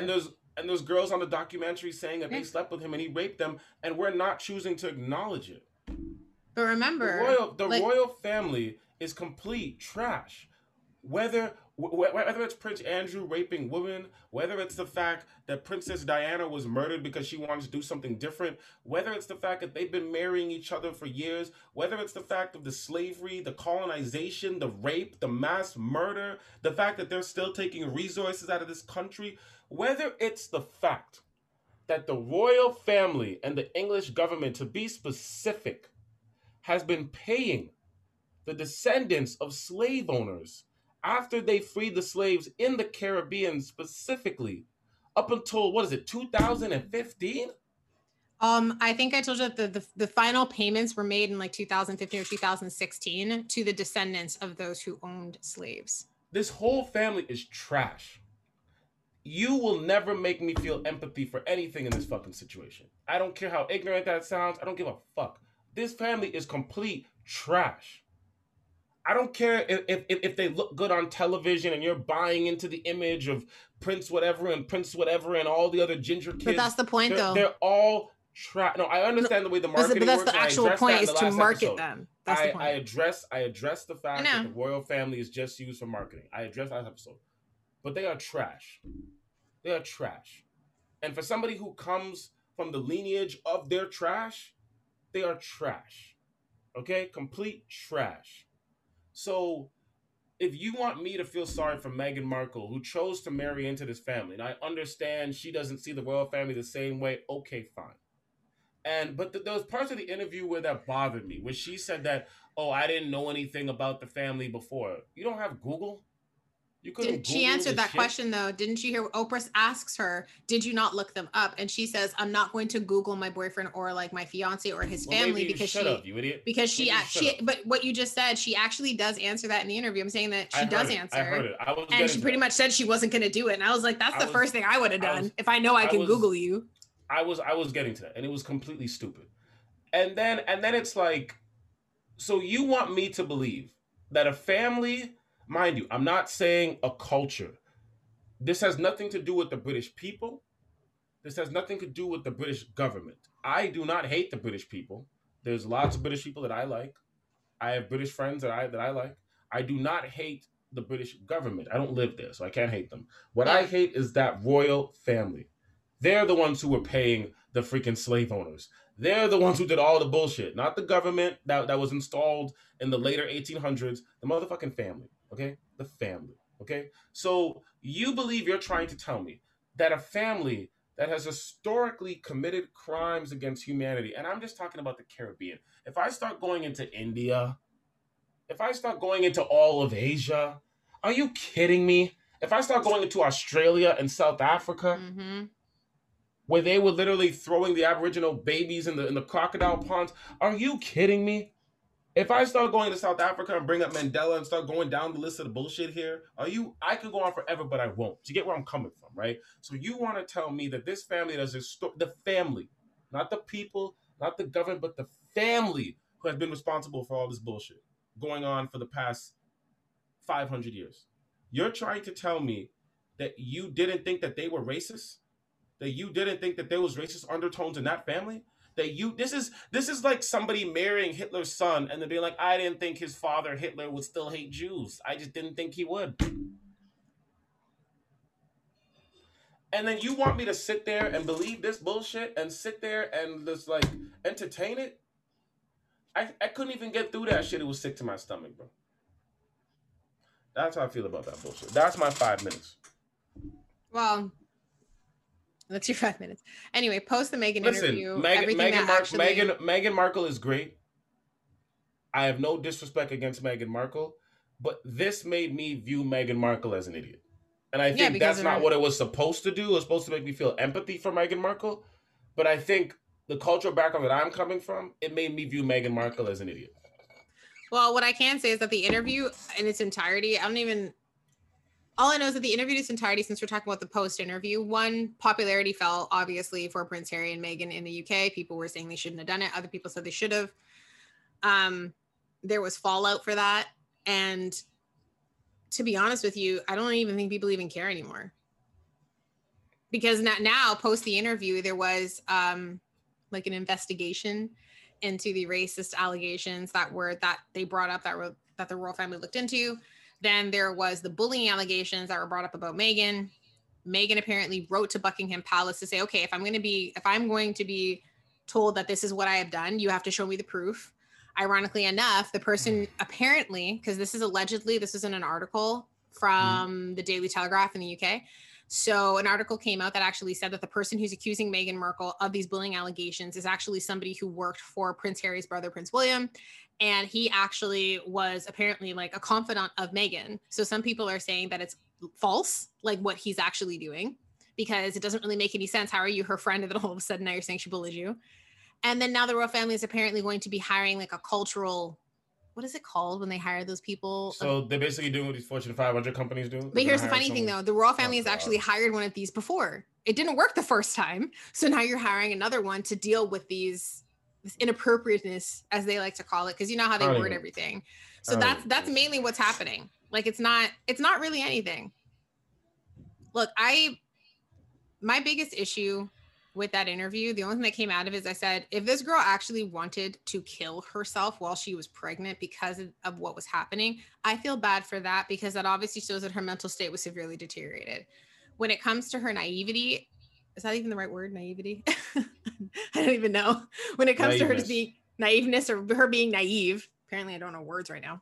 When it comes to her being naive about what she was getting herself involved in, I do put that on her, because I know that no one really wants to Google the person that they're dating, but you're dating a famous prince. And even if you say that you know nothing about it, I feel like you should have educated yourself slightly just to figure out what you were getting involved in. Then again, I think Americans have a different relationship to the royal family. I know, but at the same time, going into a situation blind that you don't actually have to go into blind. You know what I mean? Like I'm not saying to Google him and all the people he's dated. I just mean to get an understanding of what you're willingly putting yourself into. Like you gave up your acting career, you gave up your blog, you gave up everything that was yours to be a part of this family. You had the ability to do research to make sure this was actually a commitment that you wanted to make. I understand that she loves him, okay, but you're still allowed to be able to educate yourself. And that's why I always said that the choice that she made to not really find out is actually on her. I just feel bad about the fact of her mental state at that time. I still believe that. So listen, man, for our American viewers, to make this make sense, the royal family to us is like the descendants of Robert E. Lee to you, okay? Now, with that being said, fuck the royal family. The royal family is complete trash. The royal family is garbage. I do not care about these people. I feel sympathy for Meghan's children, but I do not feel sympathy for Meghan Markle. I think this whole empathy bullshit and these dumbass questions, and I'm glad Oprah kind of looked at her like, you didn't think they were racist? Like, it was just like, it was so fucking yeah, her reactions are the best part, because you could tell that she was like, really? So nonsensical and stupid. Let's move the fuck It's fine. I don't even want to talk about these vile rapists and murderers. Anyway, moving on. Let's talk about something that's a little bit, more interesting. Drake dropped his second EP, Scary Hours 2. And I think apparently now it's like one of the best-selling like EPs. And how many copies that it sold? Listen, man, I when it comes to Drake, I like the EP, by the way. Like I did a video reel to one of the songs. I like the EP, that Lemon Pepper freestyle. I actually want to hear a Drake and Rick Ross album. The Drake and Future album, I didn't really think it was going to be good, and it surprised me it was. But whenever Drake and Rick Ross, some of it a complication of all the Drake and Rick Ross tracks they've had over the years, and it's just like they both complement each other so very well. Mm-hmm. And I am one of those people that I do want Drake to do an all hip hop album, and I think once Drake does, all the no liars will be shut up because they will see it as classic. Because I think the reason why people don't see Drake as having a classic album is because there's always singing on it, but he's an artist more than a rapper. But honestly, man, I like it, and I think that we need to start having conversations about Drake as not only being the biggest rapper, but being one of the best rappers to ever do it. I think when you bring up a Drake argument, he's always compared to Jay-Z because Jay-Z is the only person I actually compare him to. Hip-hop, very similar to the NFL, Brittany. Careers don't last. The average hip-hop career is like 3-4 years. There's artists back in the day in the 90s and 80s who would talk about the way that the companies used to do it, because they knew that they would literally like right after like the sophomore album, like they would do 1, 2, maybe 3 albums, and then they would like move on to a different artist because they expected the artist to default out. So a lot of artists have had very short careers and have lived the span of that short career with their infamy after. So like right. DMX had a very short career. It was like 5-6 years, but his infamy has lived on. Lauryn Hill had a very short career. Infamy has lived on. Yep. Mobb Deep had a very short career. Infamy has lived on. I would say Wu-Tang is very long, but the height of their career, no, I wouldn't put Wu-Tang in that category. But a lot of people, their careers are like 5-6 years. Mm-hmm. It's rare that you have a hip hop artist who has had a career for longer than 10 years and now can expand almost 2 decades. The only person besides Drake who's even in that category is Jay-Z. Jay-Z, when Jay-Z came out, he wasn't as famous, but I think Hard Knock Life is what kind of put him in famous to everybody, the MTV famous, as people say. But Jay-Z has been good since he came out in 94. Like, he's been good. Some people say he might not have been famous really until 98, but it's consistent. He's never dropped the ball. And Drake has been the same thing since he came out in, like, what, 09? And it's just like the consistency. And it's like, we got to start having different conversations. Well, that's why people, when Scary Hours 2 dropped, people reviewed it saying, they're like, by the way, guys, Drake never actually left. Like, he just is working on this. Mm-hmm. And people are just talking about what he dropped and what he created. And they're like, no, this is what he dropped was for them amazing. They're like, no. One article from Vanity Fair says that Drake never left the building. He just was taking a moment. Another article is talking about the fact that he always had this in the bag. He was just waiting for the right time to drop it. It's like, his album is going to drop soon. Yeah. Exactly. And they're just talking about like, if this is what is to be expected, it's obviously going to be great. People also are talking about just him having Rick Ross on it. And the fact that people are like, they really like the track and everything that's going on. Like I can't remember if it's not one of the best-selling EPs or how many copies it's sold. It's just, people are just like, this is amazing. I know it's number 1, 2, and 3, the 3 songs on the Billboard 100. Yeah, like he literally, all of his songs are charted, which is rare, by the way, for an EP. No, I know, but for an EP in general to release, even if you only have 3 songs normally don't chart all at the same time. It's maybe like 1, but for him to have that many songs chart on Billboard 100 is insane. I feel like, and I just want to get into some Drake hate because I'm from Toronto and I see the Drake hate a lot, but I feel like the reason why Drake doesn't get his just dues and he doesn't get that respect, at least within the hip hop realm, is what I'm saying. So like, people who are casual hip hop listeners love Drake because like their introduction to hip hop before it was Jay-Z and now it's Drake, because they're like those people, right? So I get that. But the hip hop community, like, I've said this in the very beginning, I feel like the hip hop community, the reason why they don't embrace Drake the way they should is because of the Oppression Olympics. It's like the arguments I always hear regarding Drake, depending on what age people are in. Sometimes some people say they don't like the fact that he sings, but now every rapper going forward sings and raps. So do we not like any rapper? And then some people will flat out get into their ignorance and say, oh, he didn't grow up in the hood. So it's like, do all black people have to come from the hood? Or it's the fact that he was a child star. Okay, Lil Wayne was signed at 9 years old. What are we comparing this to? Or it's the fact that like he's half Jewish. Yeah. So he has to be full black, or it's the fact that he's Canadian. Like, it's always something to push the goalpost back for Drake. Or there's some people that go even more ignorant with it, and it's the fact of like it's one thing after another, after another, after another. And I get to the point where I'm just like, okay, like I feel like we're pushing the goalpost for Drake. Because Drake is essentially doing what Jay-Z has done for years. When Jay-Z back in the day used to make new music with the new artists coming out to jump on that wave and kind of introduce that artist to the world, that was a Jay-Z platform. Drake literally took the same platform. That's why we know about the Migos. That's why we know about, what's his niggas, JB, Block Boy, or any of these guys. I wouldn't know about these guys only for Drake. That's the reason why America learned about Skepta, right? And I think the way Drake does it, it's a little better than what Jay-Z does because he's signing some of these artists like Popcaan.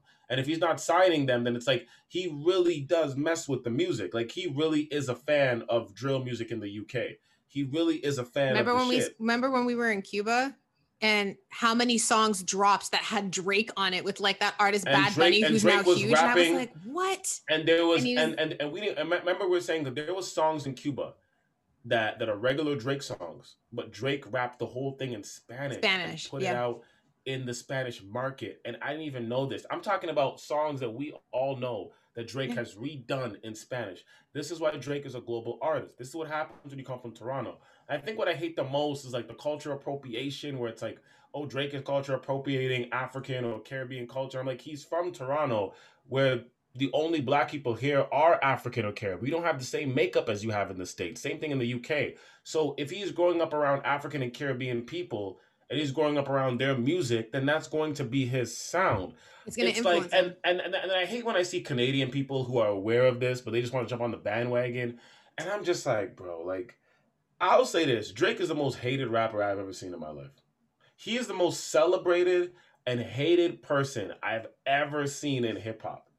I want to say Ja Rule, but when Ja Rule was hated, he was truly hated. Yeah. And now I think that Ja Rule is being celebrated again just due to like the Fire Festival and nostalgia. But Drake is the most hated and celebrated hip hop star I've ever seen in my entire life. But you know how you said that it's like people love his music, but they just don't want him to win. Yeah, but you know how you said they keep saying like the goalpost keeps getting pushed. Every time the goalpost gets pushed, literally Drake meets it and then he exceeds it. And then they make another goalpost and say no. And then he's like, okay, exceed it again. Like he literally passes every single one. You can't, unfortunately, no one can say that his success doesn't exist because I mean, look how many people he has now influenced, what he has done. Like when I told you, when I saw that he was, when we were in Cuba and I heard those tracks, I was like, wait, is that Drake? Like I literally turned around and looked at the TV and you and I were both stunned. I was like, that's Drake. And then we saw him with all these rappers who are now up and coming because of them working with him and the tracks getting released. They actually, like Bad Bunny is now like big. Like he was already big where he was from, but like all of a sudden it's like he skipped over and people in Canada, the US, the UK, they're all listening to Bad Bunny now. Don't get me wrong, Bad Bunny is talented in his own right, but like Drake being on tracks with him helped. Drake is the David Stern of hip hop. David Stern took the NBA and made it global, brought it to China, did all of that. Drake is doing the same thing with hip hop. Hip hop was already global, but American rappers have never really taken in international sounds. Like I said, we had a moment in the early 2000s where all these American rappers wanted to jump on a dancehall track with Beanie Man or Sean Paul or whoever, because that was the moment. And they dropped like a bad habit the moment it was done. But Drake is actually signing the reggae artists, right? Yeah. Like the same moment we're having now where all these Americans want to jump on the Afrobeat tracks, Sway Lee and all of them. And that started with Drake. Yeah. So Drake is actually introducing UK drill music, Afrobeat music. He's introducing soca and reggae to parts of America that probably weren't even open to that, right? Yeah. And it's like hip hop forever has never really expanded outside. It's expanded within its own music genres. So it's mixed in with rock, it's mixed in with jazz, it's mixed in with soul. You know what I mean? You have the G-Funk era, but it's never expanded with sounds outside of the American body. And I think Drake is now doing that, and it's making hip hop more global, more accessible, and it's allowing people in America to experience music outside of themselves, which is good. But I don't know why we hate Drake. If it's not that, then we keep talking about the fact of the Quentin Miller writing allegation. It's like, okay, he took reference tracks. We obviously know Drake writes his own music. We can tell from the writing. It's consistent over the years. But if people want to hang on to that, I'm like, was Drake not writing for Lil Wayne during Lil Wayne's height? When everybody was in love with Lil Wayne, was Drake not writing for Lil Wayne? But people like to forget that, so he doesn't get any credit for it. And do we not consider Lil Wayne one of the best rappers of all time? I don't, but people do. And that's why I say the goalpost. I actually don't understand anything Lil Wayne says in he raps. I'm not gonna. I don't care about Lil Wayne. But then again, I was gonna say, then again, I've never really liked American hip hop. Like I've told you this, I actually am super into like British hip hop and like their rapping. I've always been into that more than American rapping. Which people find interesting. I'm like, what do you mean? I like their sound. I think both have artists I like and both have people that I follow. But yeah, I agree with you. But I've always told you that. I know, like when we talk about anything that has to do with hip hop, I can have more of a discussion when it comes to like British ones because I listen to them predominantly. I don't like American ones. I know the songs if they're trendy. That's why I always say that when it comes to like rap music from the States or anything like that, I'll know it if it's a like top 100 song. But I won't know any other song by the artist. And I admit that. There's a few British artists. I like an artist called Loyal Carner. I like Dave. You say Dave. I like some Skepta tracks. I can't say I'm really a Skepta fan like some that. of his tracks are okay. But there's a few people I like. I'm a huge Stormzy fan. I like Stormzy too. Huge Stormzy fan. There's a few people I like though. I do like Stormzy. I will say that. I do like Stormzy. I remember you were surprised that I like Stormzy. I'm like, he's amazing. Because you weren't really a hip hop fan. So I was just but I liked him. Did I show you Stormzy? No, I was talking to you one day about a track and you played it and I said, yeah, that's Stormzy. I like him. You played it in your car. Oh, okay. And then you were like, you know who Stormzy is? I was like, yeah, like I really like British hip hop. And you were like surprised. And I was like, I don't know anything about American, but I can talk about this. I see. I remember you had the Ed Sheeran Stormzy track. I remember that. I love that song. That was a #1 single, man, 2020. But speaking of Drake, like, I know the Grammys passed and went, and I don't know. I didn't watch it, and I haven't watched the Grammys or any of these award shows in years, to be honest with you. I think with social media, it allows me to catch the highlights and people's complaints about it, but I just haven't actually like sat down and watched it. When I was a kid, I used to love it because you would see the performances of your favorite artists. This is back when music videos mattered and like performances mattered. Now it's kind of just like music comes so fast and so quick, you don't even get attached to the song. Well, I loved the Grammys because I used to think one day I'd win one. I feel that. I used to think one day I would win an Emmy, so I feel that. But do people still care about the Grammys? Like, I sit there and I'm just like, I don't even watch this shit anymore. Like, the Grammys numbers have gone down. The Grammys, the Oscars, the Golden Globes, the Emmys, the American Music Awards, the Billboard Awards, the Teen Choice Awards. They're not as big as they used to be. In like the 90s and 2000s, these were huge. Awards, the Much Music. I always wanted to go to the Much Music Awards. I never got to go. I always wanted to go. Yeah, I used to want to go when I was younger. But it was always on Father's Day, and I was just like, fuck, all the time. You're like, I can't go. Every single time. Family's like, we got to go out for dinner. I'm like, But when we were growing up, award shows, especially for us, like in the 90s and early 2000s, they were big. Like it was a thing. Like you were excited to watch I used to be so excited to watch. That was also when music videos were good. And that was also when albums came out like once every 3 years. So you got to soak it in. Like, it was a different era. The thrill of watching back in the day, like 90s and early 2000s, like Grammys or anything like that, that used to be exciting for me. Like I used to be like, yes, the Grammys is on tonight. Like I used to get excited to watch these people perform. Like I think it was the BET Awards. And then I just lost interest like around 2009. I think the BET Awards were the last awards I really cared about. And I think because they had that one where Michael Jackson came out and he was dancing with Chris Brown, and it was just like, it was nice. And then the last one I watched was when they brought New Edition back. And they did all their songs. And after that, that was like the last award show I ever watched. I was like, because I started watching the BET Awards more because it was catered to everything I liked. I didn't have to skip through all the rock and shit. But after that last year, the BET Awards got whack, and then I was just like, I was done. I don't think that people are some people are not as interested in the Grammys as they used to be, because I personally find that they skip over artists a lot that actually deserve to have noms. Yeah, I agree with that. I agree. I was gonna say that, like, I feel like people don't care about the Grammys because they have back then you didn't have access to stars. So when they came on television, you look. Now you have so much access that when they come on, you're like, okay. And you also have replay value now. You don't have to watch. You can catch the highlights. But remember, winning a Grammy used to be like, when you were a musical artist, being nominated for a Grammy, you were like, oh my God. To win it, you were like, oh, I want a. You were like, I want a Grammy. Like that was huge. Now I feel like, because like you said, the access, it's like they don't need the Grammy anymore. They're like, why would I need that when I have all these people? But it's like what you were saying, the Grammy has so much missteps, right? So it's like, I haven't seen the Grammys. Well, I have seen this. Like, I've seen situations where it's like there's artists who never got a Grammy, but then when they get inducted into like the Rock and Roll Hall of Fame, that's like the Grammy they never got. Or like Nas got a Grammy for the first time after like 20 years, just at the last Grammys. Or for instance, I've noticed that there's a lot of artists that should have got Oscars. A lot of actors should have got Oscars, right? And then they end up getting. It took Leonardo DiCaprio how long to win his Oscar, and we all know that he should have had years before that. I feel like what's happening is like these award shows are finally making up for the past. So, for instance, like Denzel, everyone says the movie that Denzel should have got the Oscar for should have been Malcolm X. Yeah, but he got it for what, Training Day? Says that. But he got it for Training Day. And Training Day it was just him playing a criminal. Like, it wasn't his greatest role, but it was okay. It wasn't his best performance, and that's what he won for. And you were like, why? What it is because, like, we should have gave it to you for this. We didn't, so this is a makeup. It's the same thing how Spike Lee never got a Grammy for Do the Right Thing. Sorry, an Oscar for Do the Right Thing, sorry. but then he gets it for the last movie that he just did. Yeah, with the Vietnam.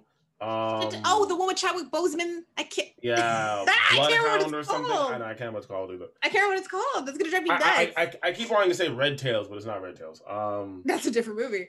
It's like is it called like Blood or something or Blood something? It's gonna drive me nuts, but it's with Chadwick Boseman, and I cannot remember the name of it. But basically, it's like I think what a lot of these awards are doing now is they're basically handing out the awards that they should have handed out years ago to those people. So Leonardo DiCaprio should have got one for Titanic. Leonardo DiCaprio should have got one. You can go down the movie list. When you go down his list, he should have won for enough before. Remember, like he should have nominated for What's Eating Gilbert Grape. Like there was just so many performances that he's done where you're like, how did no one recognize that talent? They have to give it to you. So it's like it's just. I'm not into it, man. I'm not into it. Da 5 Bloods. That's the Spike Lee movie. Yeah. I had to look it up. Da 5 Bloods. That's what it's called. The 5 Bloods. Okay. Yeah, but it's DA, so duh. Yeah. Yeah. But yeah, man. But speaking that movie was really good. Speaking of wasted music talent and wasted music talent's significant others. Oh Sharon God. Osbourne. Okay. So you told me about this. So yes. So in the last time we talked about this, just to do a quick rundown, I talked about the fact that an investigation was opened by CBS, who does the show The Talk, and they were looking into like her behavior and whatnot. So now we find out that Sharon Osbourne because she was defending Pierce. She wasn't defending. She was just saying why is Pierce more. Well, it's because they said that her reaction was actually unprovoked, because, as we said, Sherry is it Sherry Underwood? Is that her name? Yeah, I think it is. Cheryl? Is it Cheryl Underwood or Sherry? Cheryl Underwood. Thank you. So people said that her reaction, Sharon Osbourne's reaction, was unprovoked, because when the segment starts, Cheryl makes a comment just saying, how do you feel about what's happening? Because I know that you're friends with Piers. Like, how do you feel about what's happening? So people didn't understand why that question made Sharon go to like here. No one understood. Well, no one understood why she just like snapped. Because if you watch it, you can see that everyone is sitting there like, why did that question make you upset? Because no one accused her of anything. Cheryl did not accuse her of anything. She just asked her, like, how do you feel? Because she also stipulated, I know you and I know that you're not like this. So it's just like, but how do you feel like this person that you're friends with? Because it was mainstream news and this is their show, The Talk. After the investigation with CBS, they were like, her behavior of her, not only her reaction and the way that she kind of escalated the actual thing, they said it doesn't align with CBS's values. So after 11 years on The Talk, Sharon Osbourne has been fired, or she had, as they said, she has decided to leave. I feel like that just means that she was fired after the investigation was conducted, because the CBS headline is the fact that her values don't align with what CBS is actually for. So when I saw that, it says Sharon Osbourne leaves The Talk. CBS says her conduct during the race debate did not align with their core values. That's what the actual headline says. For a workplace, for align with our values for a respectful workplace, because they said that her 0 to 100 was just like way too quick. We obviously will never know exactly what else was found in this investigation, but now apparently other hosts who have been on the show have said that former people who were on The Talk, who were either hosts or co-hosts or like whatever it was, they have talked about the fact that like apparently Sharon has done this before, but it was more subtle. And the only reason that this is now a thing is because of how she reacted. And that's why the investigation happened. So after 11 years, she's now lost her job. Not like she's hurting. I mean, she's Sharon Osbourne. So it's not like she's, starving out here in the streets. She's so fine. I just find it funny. I was like, wow. My opinion on this, I don't think they should have fired Sharon Osbourne. It kind of stands with what you said last time. You're like, whatever. Yeah, I think this is absolutely stupid. I think this is why I hate cancel culture so much, because I feel like cancel culture doesn't allow people to grow, and then you're going to force people to become Derek Jacksons and try to be so perfect, because cancel culture doesn't allow any failure anymore, right? And it's I don't think that Sharon Osbourne is very true to who she is as a person. I don't think that'll ever change. No, I'm agreeing with you. I'm talking about other people. I'm saying you're going to force other people to become like a Derek Jackson and want to be seen as perfect because they can't fail in terms of cancel culture, right? And I'm looking at it and I'm like, okay, I don't even get, let's think about Sharon Osbourne, for example. I was introduced to Sharon Osbourne through the Ozzy show. This was in the early 2000s. Yeah. Mid, I would say like 2000. It was like called the Osbournes or something? 5, 6, 7, around there. I think I was in high school, even go to college around that area. And I remember the show was just Ozzy walking around cussing all day.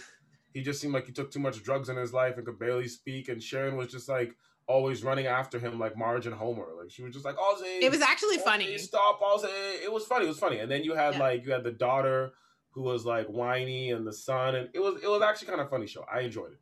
Now, Sharon Osbourne always seemed like a woman who doesn't care about being seen as like a certain type of woman. Like she would spit, she would fart, she would cuss, she would smoke. Like she was very a woman that was free to her own devices. She wasn't held by what women are supposed to be like. And I respected that a little bit with Sharon Osbourne.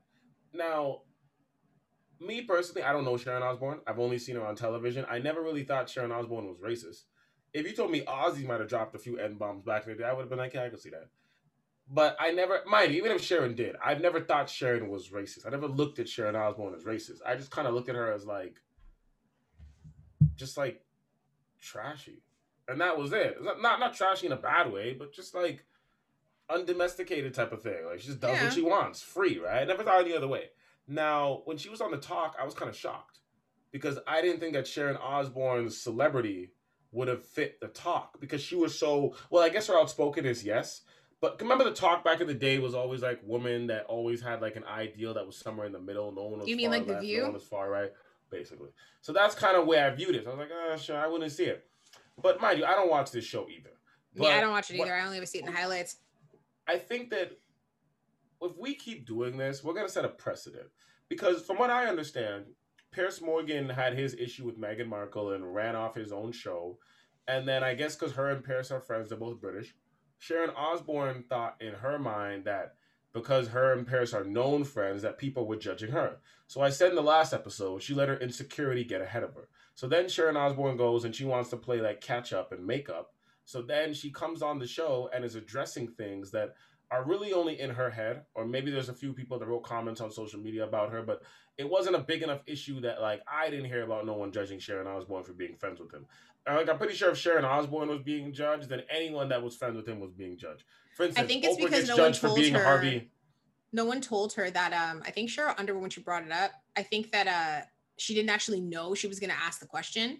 Because normally, you know how normally you're told like you're given like a thing. I think that the question came for her out of like left field, and so she automatically got defensive. No, I understand. But it's like people judging Sharon Osbourne for being friends with Piers is like somebody saying, "Oh, Oprah's friends with Harvey Weinstein." What's that all the time? You think Oprah addresses that shit? No, she never addressed it. She's like, whatever. Like, there's pictures of Obama with Epstein. You think Obama's addressing that? Really? He's just like, whatever. I don't have to explain it to myself, right? And I feel bad that Sharon felt that she had to explain herself to people. And when she got on the camera and did that, and then when Cheryl Underwood, like, tried to intercept the question, and then she looked like she wasn't really snapping at Cheryl Underwood. All she told Cheryl Underwood is, don't fake cry. And, of course, these people on these talk shows always fake cry, okay? Whether it's Don Lemon or whether it's any female anchor, that's what they do. They fake cry because it creates empathy and it gives ratings. Journalism 101, right? So what she was saying is, don't fake cry on here. And that was it. And then she was going back to addressing the public and saying that she is not a racist because she's friends with him. Again, feeding into her own insecurity. I get it, a hit dog will holler. But I don't think that's something that she should get fired for. Sharon Osbourne didn't say anything racist herself. Sharon Osbourne didn't make any racist comments. Sharon Osbourne didn't come out and say, I'm with Piers and you black people should be happier even in the country. She didn't say any of that. She just like I said, the investigation that they had was about something entirely different that came up that we'll never know about. I understand that they want you to think the investigation was about her being a journalist and breaking the journalist's conduct. No, I think it's just them trying to save face. Or whatever. But that's exactly what it is. That's why I'm saying the reason why Sharon Osbourne got fired is because of her basically feeding into her own insecurity and feeling like she has to defend herself against the world. Whatever story that CBS is trying to feed you about, like, oh, well, it's because she interrupted Cheryl. It doesn't align with our values. It's bullshit. It's complete bullshit. Honestly, but here's the thing. She's not going to suffer from this because Sharon Osbourne is still hilarious. And she has her commentary and people still like her for that. And like I said, after this happened, she issued like an apology. Then there was the investigation. She's going to be fine.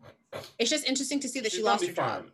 But what I'm saying is like we can't like when we keep setting this precedent, we're basically telling people you can't be yourself. We've already, and Dave Chappelle's talked about this, right? We're telling comedians you can't say the jokes you want.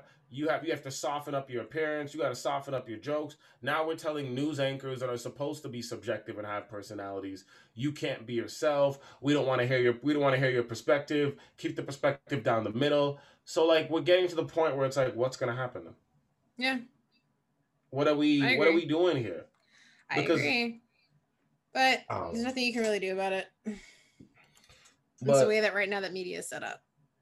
Yeah, and I just think it's a bad precedent going forward. That's just me. But to speak about successful women, like your girl Sharon Osbourne here, me and you talked about this in a side conversation. And you made a point to me, and I wanted to bring this up, right? So I keep seeing these articles. I've seen them over the past years. I have a group that we discuss these articles in because we like to get into these gender arguments as well. And the articles are always talking about women's achievement, but then comparing them to men.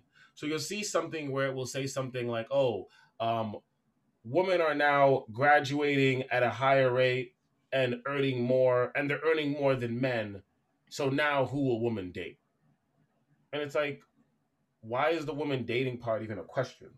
Or you have these things where it's like, oh, women right now are buying houses or becoming homeowners at a faster rate than men. And I'm sitting there, and I remember you were telling me this when we were having this conversation a while back. And you were saying that, like, when you do something like that, you're diminishing a woman's accomplishment because you're comparing it to a man. Why can't it just be women are graduating, more women are graduating now than ever before? More women are buying more houses than ever before. Mm-hmm. More women are opening up companies than ever before. But when you do this parallel argument where you say women are achieving this and therefore it's men's downfall, then what you're doing is you're creating this gender propaganda that goes on the internet. Very similar to what Derek Jackson used to do, gender propaganda, right? And then you have women and men fighting in the comments because men feel attacked. But it's like, but the part of it is like, why can't you just present a woman as accomplishing something without having to present that it's above men? I'll do a side argument to make a little more sense, right? It's the very same thing of saying like, black people are doing this now at a higher rate than white people, or black people are doing this now. It's like you're using whiteness as the measuring, the same way you're using men as the measuring, right? And when you do these parallel arguments where you say black people are buying houses more than white people, and these articles and propaganda is going out there, it may be true, fine, right? But now you have the white people that are feeling alienated, and now you're creating the race division again, right? Why can't it just be black people are just buying more houses? Black people there's more black entrepreneurs, there's more black this, right? And when I see these arguments, and I remember you were explaining it to me, that like from a feminist standpoint, it's like you're still holding women's achievements accountable to men instead of just letting women have their achievements and letting men have theirs. Well, to my actual own point, when I was talking about that, it's because when I look back and I think about what women have accomplished, it's really sad to see that the only way that an article sometimes is written is in comparison to men, because when you think about it, purposely debate argument. Exactly.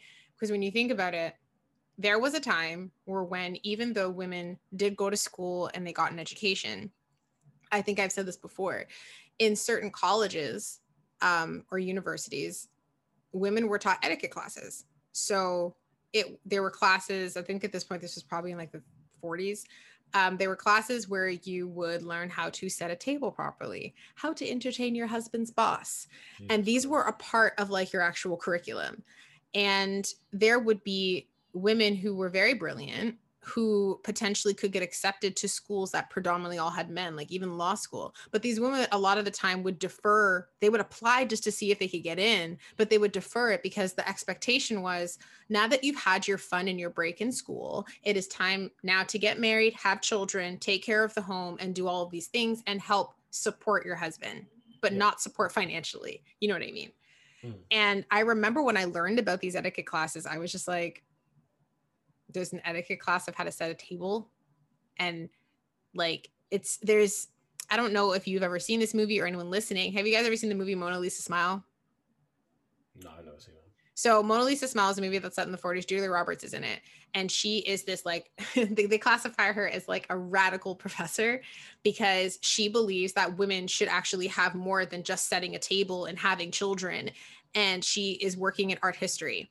So one of the other characters is played by Kirsten Dunst, and her character is engaged to this guy who they say, you know, that phrase in the movie, they say, you know, that phrase, keeping up with the Joneses. Well, they're the Joneses. And she gets married and doesn't come to class for like 2 weeks. She decides to show up, and it's like, well, I got married. I was on my honeymoon, and then I had to set my home. And Julia Roberts' character as the teacher is supposed to apparently, they tell her, oh, like other teachers, like let it slide, because she's expected to be this housewife. Then there's another character who gets accepted into law school, but defers it because this scene always sticks out to me because they're like, Julia Roberts' character asks her, so what are you going to do? She's like, well, I'm going to graduate and then I'll be married. And she's like, but what are you going to do after? Well, I'll be married. There's like all of her ambition completely drains from her to go to law school. Going back to our first conversation, this is exactly how religious women still act today. Yeah, I know. So that scene always sticks out to me because when I think about what we have now, everything that women have done to fight for their rights, the ability to vote, to have a bank account, to be able to have a job, go to school, become an executive, a CEO, start their own business, do all these great things. But every single time an accomplishment happens, it's like women are doing this and their male counterpart. They're doing this and men have done this. It's like men have always had the upper hand of being able to do these things constantly because they held all the power. They held all of the money. They even held women's choice because they were like, no, you're my wife. What do you mean you want to do something else? No, like you didn't have a choice. It's a very similar attribute to comparing like the next R&B star to like, oh, he's the black Ed Sheeran. Yeah. Or, oh, she's the black Adele. Or comparing like the next company, like, oh, it's the black Facebook. Yeah. Like, no, just in my mind, I sit there and I go, if a woman black Facebook, yeah, I was right. If women or women have an accomplishment and they have done something that is great, let it stand on its own. It does not need to have something saying about men have done the same thing. We already know that men have done it because it historically has been like that. Yes. Women doing it should be their own accomplishment, because when you do that, for me personally, and maybe for other feminists, it's like it belittles the accomplishment. And you're like, okay, great. Well, what they're initially trying to do is they're trying to create conversation about the article, and they know that a main conversation people love is gender conversation, right? Yeah. So and the whole thing is, you gotta think about it like this. As you said, men have always had the power to be educated and whatever, go forth, right? Mm-hmm. Now, with women post 1970 having that power, every generation post 1970 has had more women graduate, more women start working, more women rise through the ranks. So it makes sense that in 2020, we're now having women graduating more than men. We're now having women make more money than men. We're now having women become the breadwinners. And there's nothing wrong with that. That's perfectly fine. But where the issue comes in is when you title the argument, or when you title the article, women are now graduating, making more money than men, becoming breadwinners, and have to date down. Now you're creating, mind you, dating down, I agree. There's nothing wrong with that. Like I said, men have always made the more money. So hypothetically, men have always dated women who have made less. I wouldn't say men were dating down, but that was the culture at that time. But even to this day, the average relationship, the man makes more. So if we're flipping well, that's because women only make 81 cents for every dollar a man makes. Agreed. Agreed. No. You're leaning into my point. You're leaning into my point. So agreed, right? So with that being said, if women are now starting to make more money than men because they have their own companies, because they're not worrying about a man paying them, which is exactly where I was going with it, so thank you. So if women are now starting to make more money than men, why are you creating some sort of dogma around that? Why can't it just be women are making more money than men, and these women are, some of these women are going to find partners who make just as much money. Mm-hmm. A lot of rich people are usually taken up quick. So some of these women may have to date a man that makes less than them. The same way a rich man today might have to date a woman that makes less than him, because the woman in his era, in his salary, might also be married, right? So it's the same concept.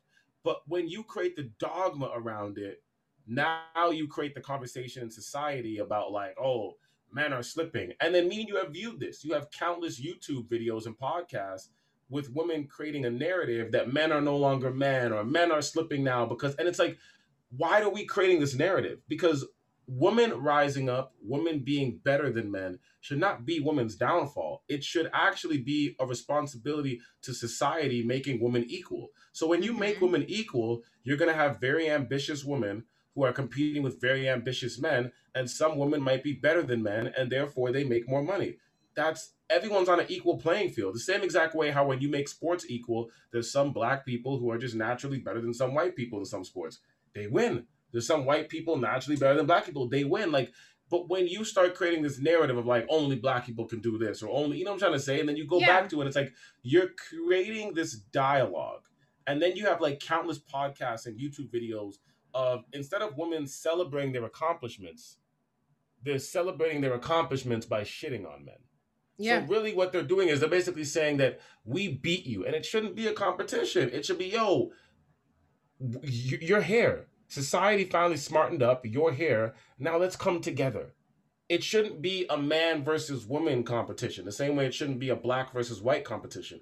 It should be a humanity competition. You're here. I'm here. Let's build together. Instead of like, I'm beating you. And it's like, okay, then what? Like, I don't, you know what I'm trying to say? Yeah. It reminds me of when I had the argument about light skin and dark skin and the colorism conversation.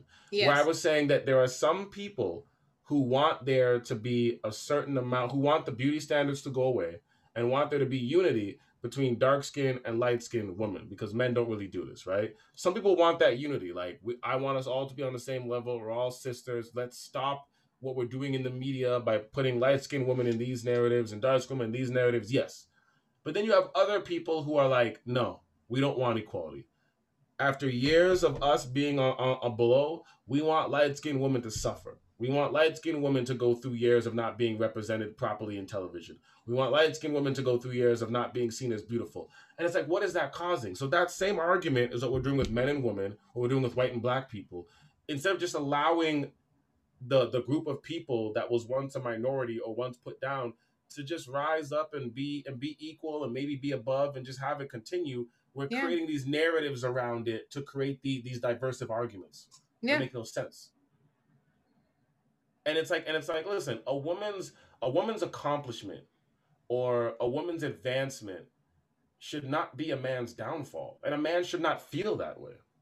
A man should be, and this is why this is why some men don't feel happy when women are achieving, because the culture they grew up in, the religion they grew up in, the environment they grew up in, it's basically telling them that if a woman achieves, it means you're failing. Yeah. This is why you have men who are like, I don't want to date a woman who makes more than me. I don't want to date a woman who is more important than me with their celebrity. I don't want to date a woman who is more powerful than me. Instead of saying, look at that woman, she's successful. I like that. The same way a woman looks at a man who's successful is the same way a man should look at a woman who's successul. I've always dated ambitious women. You're ambitious. I always look at them that way. I've never looked at a woman who's successful and said, I hate her. I've always been like, okay, that's sexy. Look at that. Yeah, but there are a lot of men who actually can't stand that. Because the narrative have always been created around them that if women are achieving, then you are not. Yeah, and that's actually very sad. It's the same way how you say how women are brought up to fight against each other. Same exact concept. Yeah. But that's why when I see these articles, I'm like, let's end this narrative. Like, I don't think it'll ever end though. It shouldn't be like that. Let's end the narrative. I don't think it'll ever end though. I think it's kind of wishful thinking. It's like when I was watching, I think it was The Brilliant Idiots, and they were talking about Lori Harvey, and Charlamagne brought up a good concept where he said, these guys are Lori Harvey's groupies. And I had to sit back for a second and be like, yeah, he's right. She's the one dating Michael B. Jordan, right?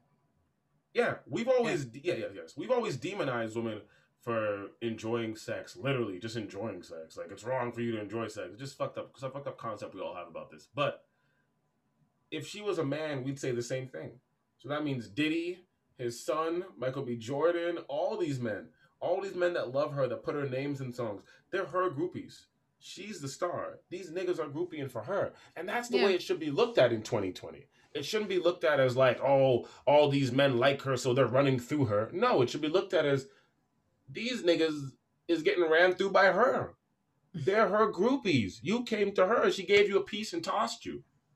And until we start looking at it that way, we're always going to view women as below, right? It's like, yeah.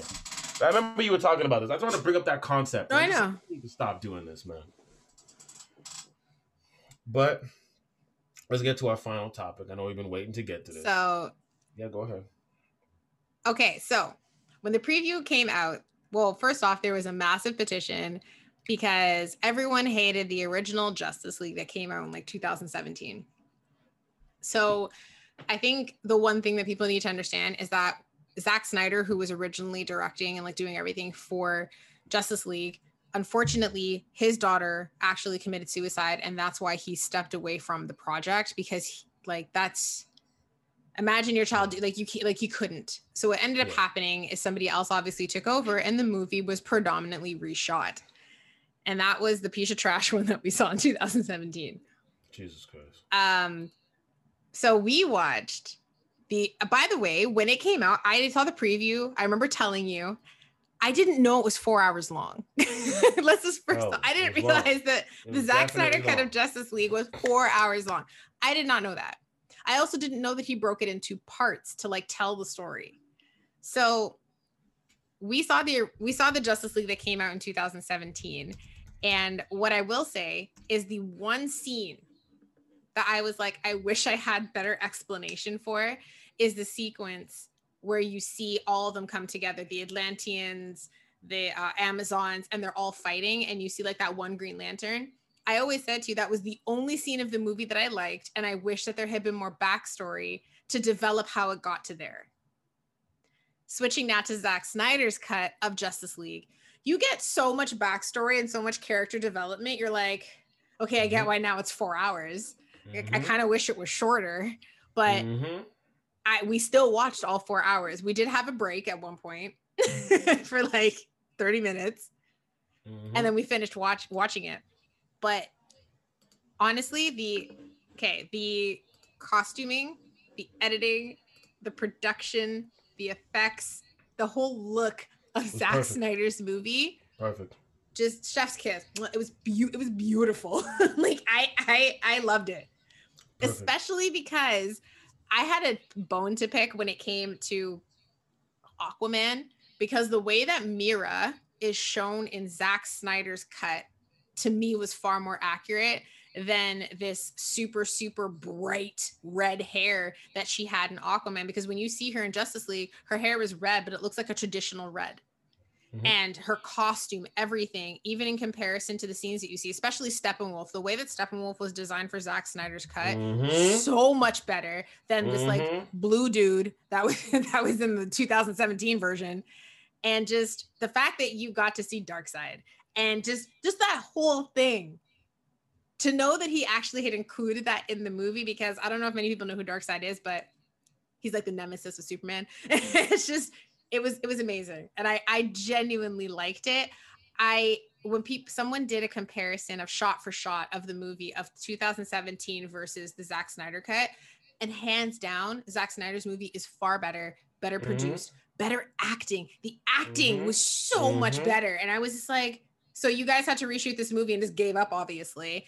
Just everything about the movie was so well-rounded. Yes, okay, it was 4 hours long, but name me another movie that you're willing to rewatch that has been recut by someone who was amazing. Name one other movie that you'd watch that's 4 hours long and has been the Lord of the Rings franchise. That might be it.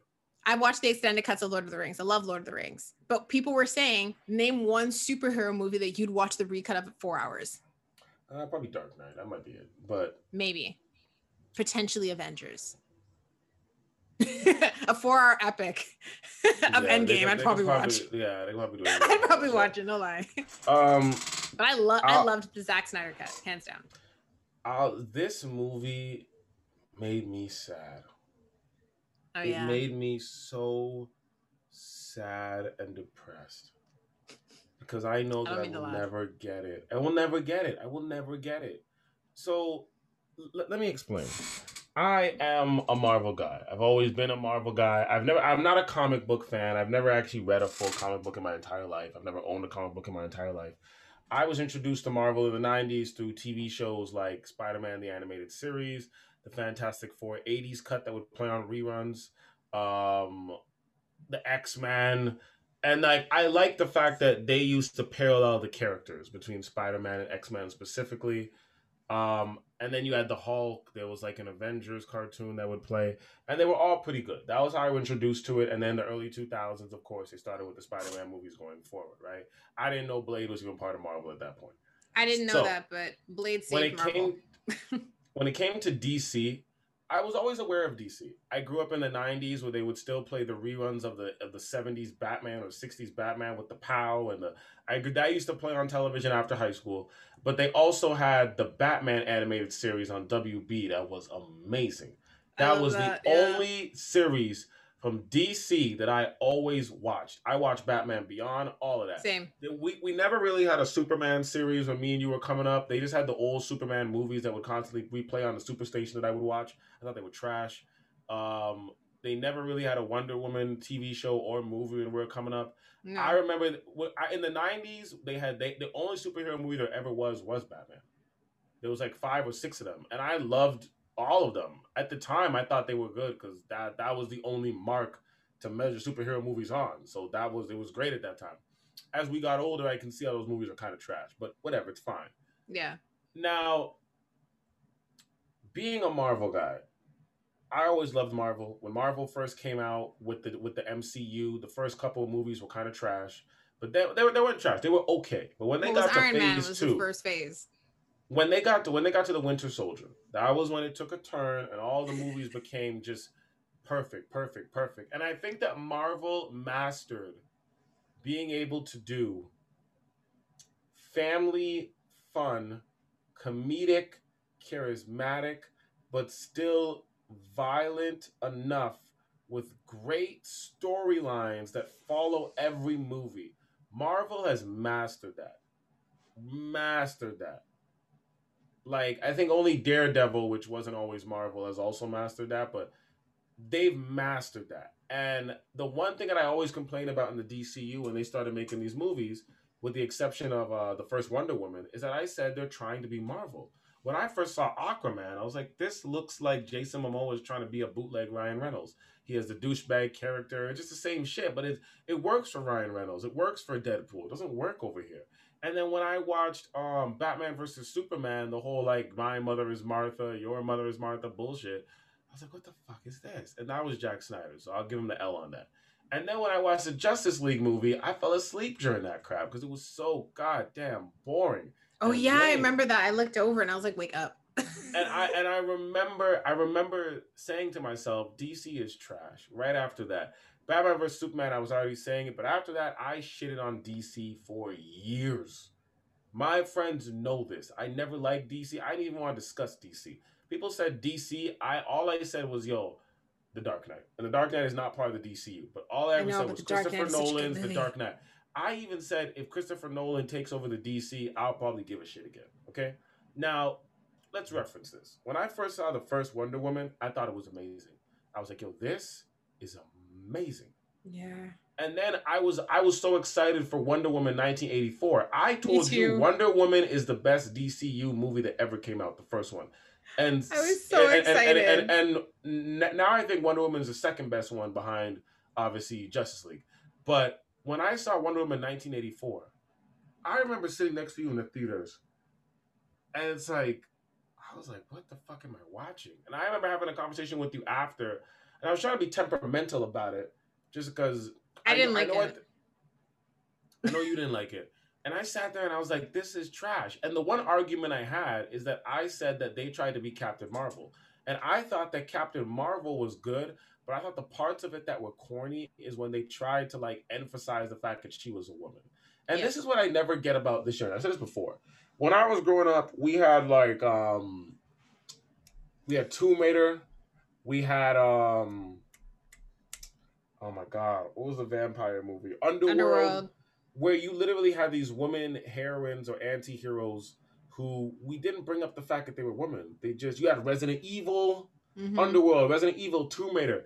we never brought up the fact that they were women. They just beat up people and they were wicked, and we just loved it. We had Buffy as a TV show. We never once emphasized this. Xena the Warrior Princess. Oh, I used to love that show. The title, and then I realized that recently with Hollywood trying to like, you know, do their whole we validate everybody bullshit, which is bullshit because they're just basically appealing to all of your insecurities and whatever. But I've said this before. I'm not going to go into that. But that's when I thought that where Marvel fell short with the Captain Marvel movie, storyline was good, but it was like 2 scenes that they had where they were playing like these female-driven tracks and she's running through shit. Yeah. Oh my god! And I was like, and it's sad because Captain Marvel is so strong. Mind you, I still think that the movie was good. Yeah, but they could have just exhibited her strength and not. Yes, okay, we get it. She's a girl. We can see that. And I remember, like, I got at Marvel for that. I was like, why are you doing this? Like, let Hollywood do this. You don't do this, right? Because with Black Panther, they didn't do that. They just let him be Black Panther. I don't know what they're gonna do with the new East Asian character, Sean. What's his name? Shang-Chi and this. And I don't know what they're gonna do. I hope they don't do that shit with Shang-Chi. Oh God, I hope. Like, just because you have a minority character, do what you did in the 90s. Let them be a minority character. You don't have to doll every single 5 seconds, right? And when I watched Wonder Woman 1984, that's what pissed me off. Because I was like, you had a great movie in the first Wonder Woman. To the point where that was the first time I said DC did a better live action movie than their animated movie. Because they had a Wonder Woman animated one, and it was actually better. I was like, this is amazing. And then Wonder Woman 1984... you fucked it up, and I was so hyped for that. I was so hyped for 1984 just because of like what they were going with, and the preview was the best sections of the movie, and they just fell short. And they felt, for me personally, they felt short in plot development. They also fell short in establishing certain characters, and for me, I never understood why they needed to bring back her love. I don't understand why she needed to have her boyfriend come back. It was, and a lot of people, a lot of women actually had a huge issue with that. They're like, but he died. Yeah, because they're like, why did she need to have him to choose between between him and who she is? Because Wonder Woman, even though she didn't grow up with men, even though she grew up on a whole female island with a bunch of other femels, still has to be defined by a man. That's why I was mad. DC, sorry, she's a damn Amazon, man. Now, when I understand Zack Snyder did Batman versus Superman and he did the Justice League movie, did he also do the first Wonder Woman? No, that was Patty Jenkins. Okay. It was a female director for Wonder Woman. So when we got to Batman versus Superman, I didn't like that movie. I said it was going to be trash in the beginning because I've never understood the war between Batman versus Superman. Like the politics of it, yes, Batman has to take control of everything, but I never understood how Batman is going to last fighting Superman and it's not going to be in cartoon form. It's just stupid. And Batman builds some big suit and it's like, bro, it doesn't matter what suit you build.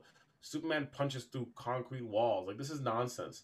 And to sit there and entertain that shit for a minute, I was like, okay, here we go. Superman has laser beam eyes. Like, and I love the fact that in the Zack Snyder one, they showed Batman as a Pumplex when Superman walked in, as they should. Yeah. The fact that Batman, a human being, is taking a Superman punch and it's not caving in his chest is ridiculous. Yeah. Right? But then at the same time, Superman will go punch some super being who's just as strong as him and he'll go flying in the air. I'm like, come on, make it consistent, bro. So that's why I never liked it. But when I watched that movie and the My Mother's Martha, it was so corny. And I was talking to my boy Mishu about this. And he was saying that, like, he was saying that in that movie, they also cut out the parts that Zack Snyder wanted. So Zack Snyder, when he did the original Batman vs Superman, there was a real extended version to it. Yeah. And the DCU came in and cut that all back. So he was saying that when it came to that part about my mother is Martha and your mother is Martha, it was to show Batman that Superman is a human and not an alien by him having a mother. But there was parts in the movie, like he said, there was like so many scenes that they cut, and that's what made it bullshit. So I understand why a lot of the actors at that time were already like, fuck the franchise. And I understand why Zack Snyder was halfway on the brink. Then they let him do Justice League. Yo.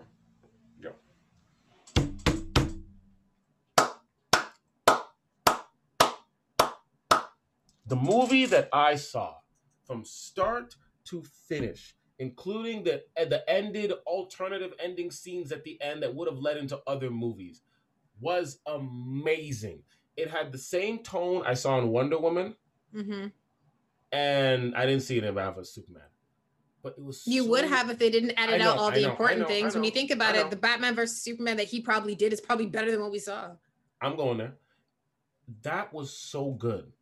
I see why Ben Affleck wanted to leave and Robert Pattinson picked it up, because the way Ben Affleck acted in Batman vs Superman, the way he acted in Justice League, I hated Ben Affleck. I thought Ben Affleck was the reason for the shit movie. Then when I seen his acting in the last one, I was like, oh my God. He's actually not trying to fight Superman. He's actually like, it all makes sense now. And then Ben Affleck, I take back what I said. He is a good Batman. I take back what I said. Know. Same. The guy who was playing the Flash, I thought was corny in the first one. I literally thought that they were trying to make him like a Ryan Reynolds character of when they first did Green Lantern. I thought he was corny. I saw him in this one. The Cyborg character in the first one, they went into his storyline. He's probably the only storyline they went into in the first movie, but barely, because we didn't see half of what we saw. I know. They didn't go that in depth, and they kind of just played him as like this whiny teenager who hates his dad. Then they go into this storyline, and they go into parts where the dad didn't show up for this, and him and his mom, and now it makes sense why he was like that. And the voice they gave Cyborg, and the intelligence they gave Cyborg, and the mannerisms they gave Cyborg. And remember how I was saying how black people love Black Panther because he was like a dignified black character? This was a dignified black character. Yeah, because the guy who plays Cyborg, he actually is like a borderline genius. Like, he's highly intelligent and all these amazing things. And that's why it's so like, it's amazing to see. Amazing. And just the dialogue was so much better in this movie, especially the last scene with the Joker. That dialogue that they wrote for Jared Leto. Hold on. I'm getting there. Now, Wonder Woman. This was the Wonder Woman I saw in the first one. Yes. This was not the Wonder Woman I saw in 1984. I think it was complete trash. And the way that they went back to the mascara, and the way that they filmed it with Steppenwolf, and the way that, oh my God, I've been waiting to see the mascara fight like that. And the way that the women were fighting, and the way that it wasn't, the way that, because when I saw 1984, it's like, they tried to play the mascara woman like they're just simple. Like when you got to see, especially all the things. So seeing at Amazon Warrior and coming back to Themyscira was so beautiful because you literally see them be Amazons. Like the strategicness, everything that they are. And it was so amazing to see. I was just like, how was that? Remember when I told you my favorite part, the only part of the first Justice League I liked was watching them fight. And I said, this scene needs to be extended. And I said that because there was so much more that was missing that we didn't know. Yep. We didn't know like why, like, especially when you see when Darkseid comes and he takes the hand, he slams it and it's the equation of life. We didn't understand why the ground looked like that in the first Justice League. Sorry, spoiler. I don't even remember Darkseid being in the first. He was, that's what I'm trying to say. So when they're fighting in the first Justice League, the ground in the first one, you see it's all broken up. Yeah. We didn't know why. Now we do. That's what I'm trying to say. Like there was so much missing that actually would inform you. And it's like the way that I always hated Superman and Captain America because they were such bland characters. Captain America got interesting when Marvel decided to put out Winter Soldier. Yeah, where he got rid of his little schoolboy image. Superman got interesting in this movie. The man was killing, okay? And I was like, finally, we stop with this like goody two-shoes scout boy shit. Yeah, especially the black Superman suit. Steppenwolf. Costume is dope. Steppenwolf was just his voice, the way he was imagined. Then, as you said, going into Jared Leto, I never understood why they chose him as Joker. I now get it. Now you do. And they were going to link those movies together.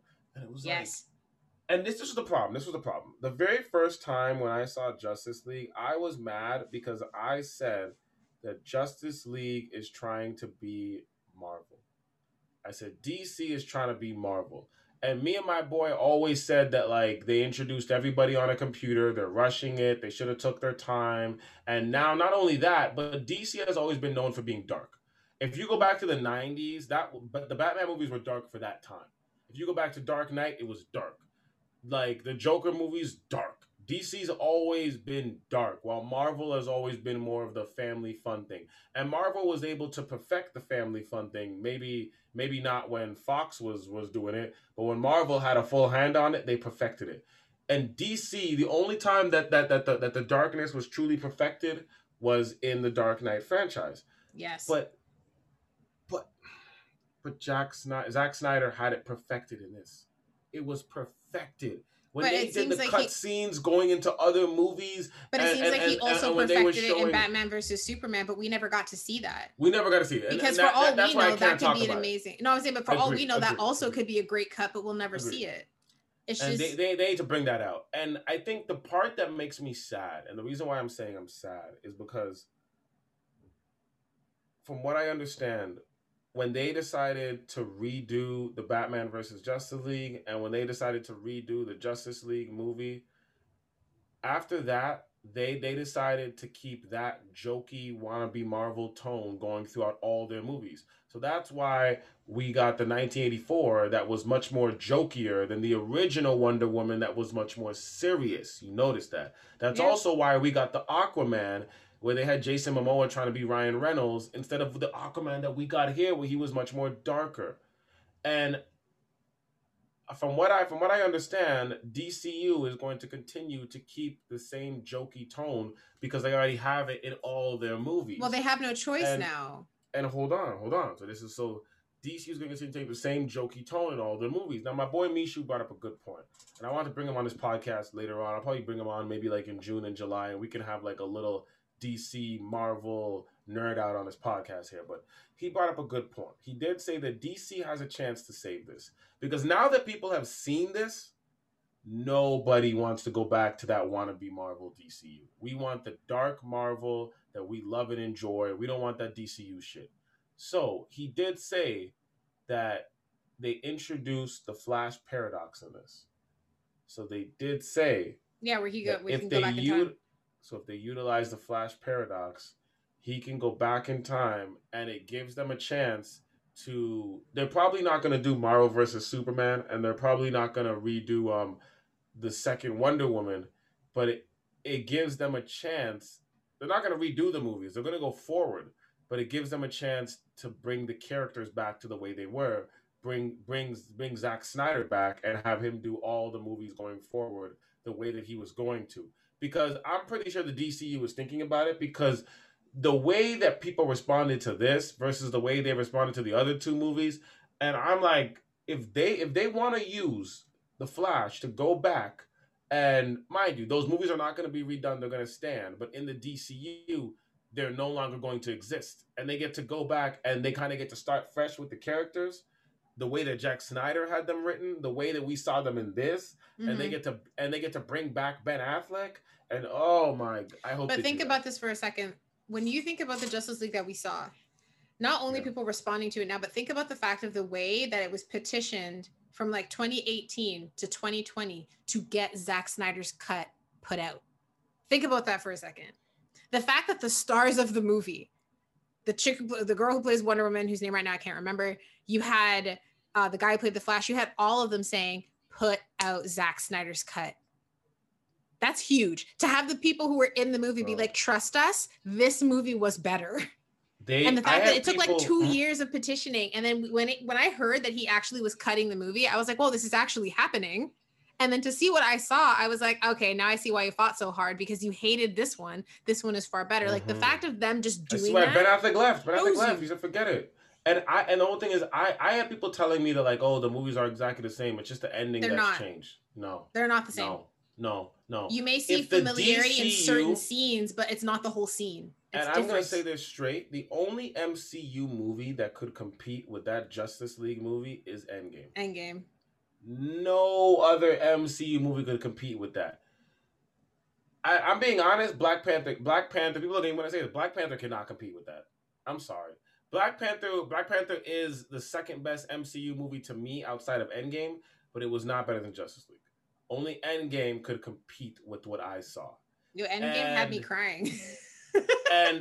and it's like, if the DCU was able to have Zack Snyder do what he wanted to do, have free reign, and let him continue, even though I thought that they introduced the characters too fast, but I feel like they were going to make their solo movies. Because if you saw in the Justice League movie, Jason Momoa's Aquaman hadn't taken the mantle for he hadn't taken over his like birthright for Atlantis yet. Yeah, he hadn't taken his birthright yet. So basically, that was his introduction, and they were still gonna go back and do an Atlantis Aquaman movie, right? So like I'm looking, and it's like you could have still done a Flash movie, because Flash's whole story is his mother dies. There was no point in doing a Cyborg movie. This was the Cyborg movie. I wouldn't do that.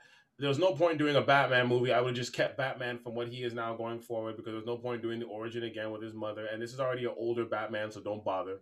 You already did the Superman Man of Steel movie. Cool. This would have been perfect. And if they were able, if the DCU took this platform, they would have been on par with Marvel. Because right now, the way people look at it is it's Marvel and DCU is like whatever. But if they took this platform, they would have been on par with Marvel. It would have been a real competition. They had so much potential, and like it just fell short. And the funny thing is that everyone says that. They're like, how did this even happen? By the way, Zack Snyder also did Man of Steel. Yeah, I know that he did Man of Steel. And everyone, because it's funny, if you think about Man of Steel and you watch it, and then you watch his cut of Justice League, you notice the comparisons, the way that things look. Yeah. And then you realize he's the same person. So it's just like it just had so much potential. And maybe they allowed him to do Man of Steel without cutting his parts, because but I actually liked Man of Steel. I didn't mind it. I liked it. I thought it was a nice little introduction, something a little bit fresher. I liked it. Plus, Russell Crowe played a great. I like the fact that he was his dad. I don't know. I think that they had so much potential in Justice League that it just. Oh my god! Like when I think about it, the way it looked, just the way the settings. That's what I'm trying to say. Like the way that it looked, when I think about it, it reminded me of like the first Wonder Woman. It did remind me of the look of Man of Steel, just because based off of what I saw in Justice League, I was able to remember that. And I was like, this had so much more. Like it had so much grit to it that it could have been amazing, but it just fell short. And I don't even like Batman versus Superman. I do not like that movie. I didn't even see that in cinemas. I watched it when it was available, like on Netflix at one point or something like that, because I was like, I'm not paying for this. I didn't want to see it. I agree with you, and I was just like, man, honestly, my last word on it is I hope that they maybe do use the paradox and they go back, and I hope that they bring Zack Snyder back. I don't know if they're going to be able to get Ben Affleck back, because they just hired on Robert Pattinson. Well, Robert Pattinson is called The Batman, and that's almost finished filming. Because I think that's done already filming, because what's her face is in it, Zoe Kravitz is in it playing Catwoman. That's done. I haven't seen Robert Pattinson's performance. Maybe he'll be a decent Batman for the Zack Snyder one too. I don't know, but I hope they do that. I really feel like they probably won't, and they'll probably just continue the jokey DC wannabe Marvel shit. And if they do that, then the movies are going to be trash, and it's going to be more sad because everyone's going to know what it could have been. Yeah. Yeah, and everyone's going to look at DC as dropping the ball. And be like, you guys had a perfectly good movie and you guys just let it fall. But funny thing is, I could rewatch the Justice League cut, but I need like a few months. Yeah, I'm not a person who likes watching movies. No, I'm saying I can. No, I'm just saying I actually would watch that again, just not right now. I would watch it again because it was that good.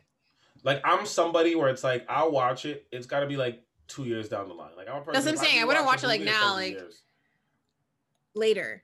Yeah. Because the funny thing is, even though I know that potentially the next DCU movies could be bad, knowing me, I'll still watch them because I want to see it. We're all gonna still watch. But then I'll be like, man, why did I watch this? A waste of my time. They're gonna get my money regardless because it's 90s nostalgia. They're gonna get it regardless. But it's just complete. But it's fine. It's fine, man. That's what I have to say on that. It's fine. Let us know what you guys think. Yeah. You guys sit through the 4-hour epic that is Zack Snyder's Justice League. Did you see what we're talking about when it comes to like the difference between Aquaman and the Aquaman that we saw in his standalone movie? Do you agree with the 84 reference? Because trust me, man, the first Wonder Woman is so much better. Like what do you think? And of course, we love it when you guys comment and let us know what you guys think. Like, subscribe on YouTube as well.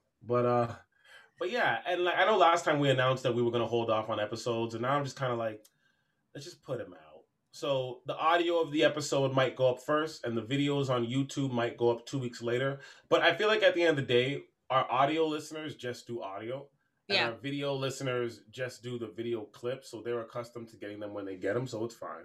but we're still gonna film every other week because I feel like there's so many topics that if we don't, we're gonna miss out on. Like fucking Derek Jackson had to touch on that shit. Jesus Christ! As long as the topic is actually something that's interesting. Yeah. And not just to talk about something, to talk about nonsense. Yeah. But yeah, man. Yeah, that's all I had to say for this week. That's it. All right, guys. We will see you in the next one. Like Justin just said, don't forget to like, comment, subscribe, and share if you are on YouTube. If you are listening, subscribe. Also, rate the podcast. We love ratings. Ratings are always great. Click the little stars for us. That's true. And we'll see you in the next one. Bye, guys.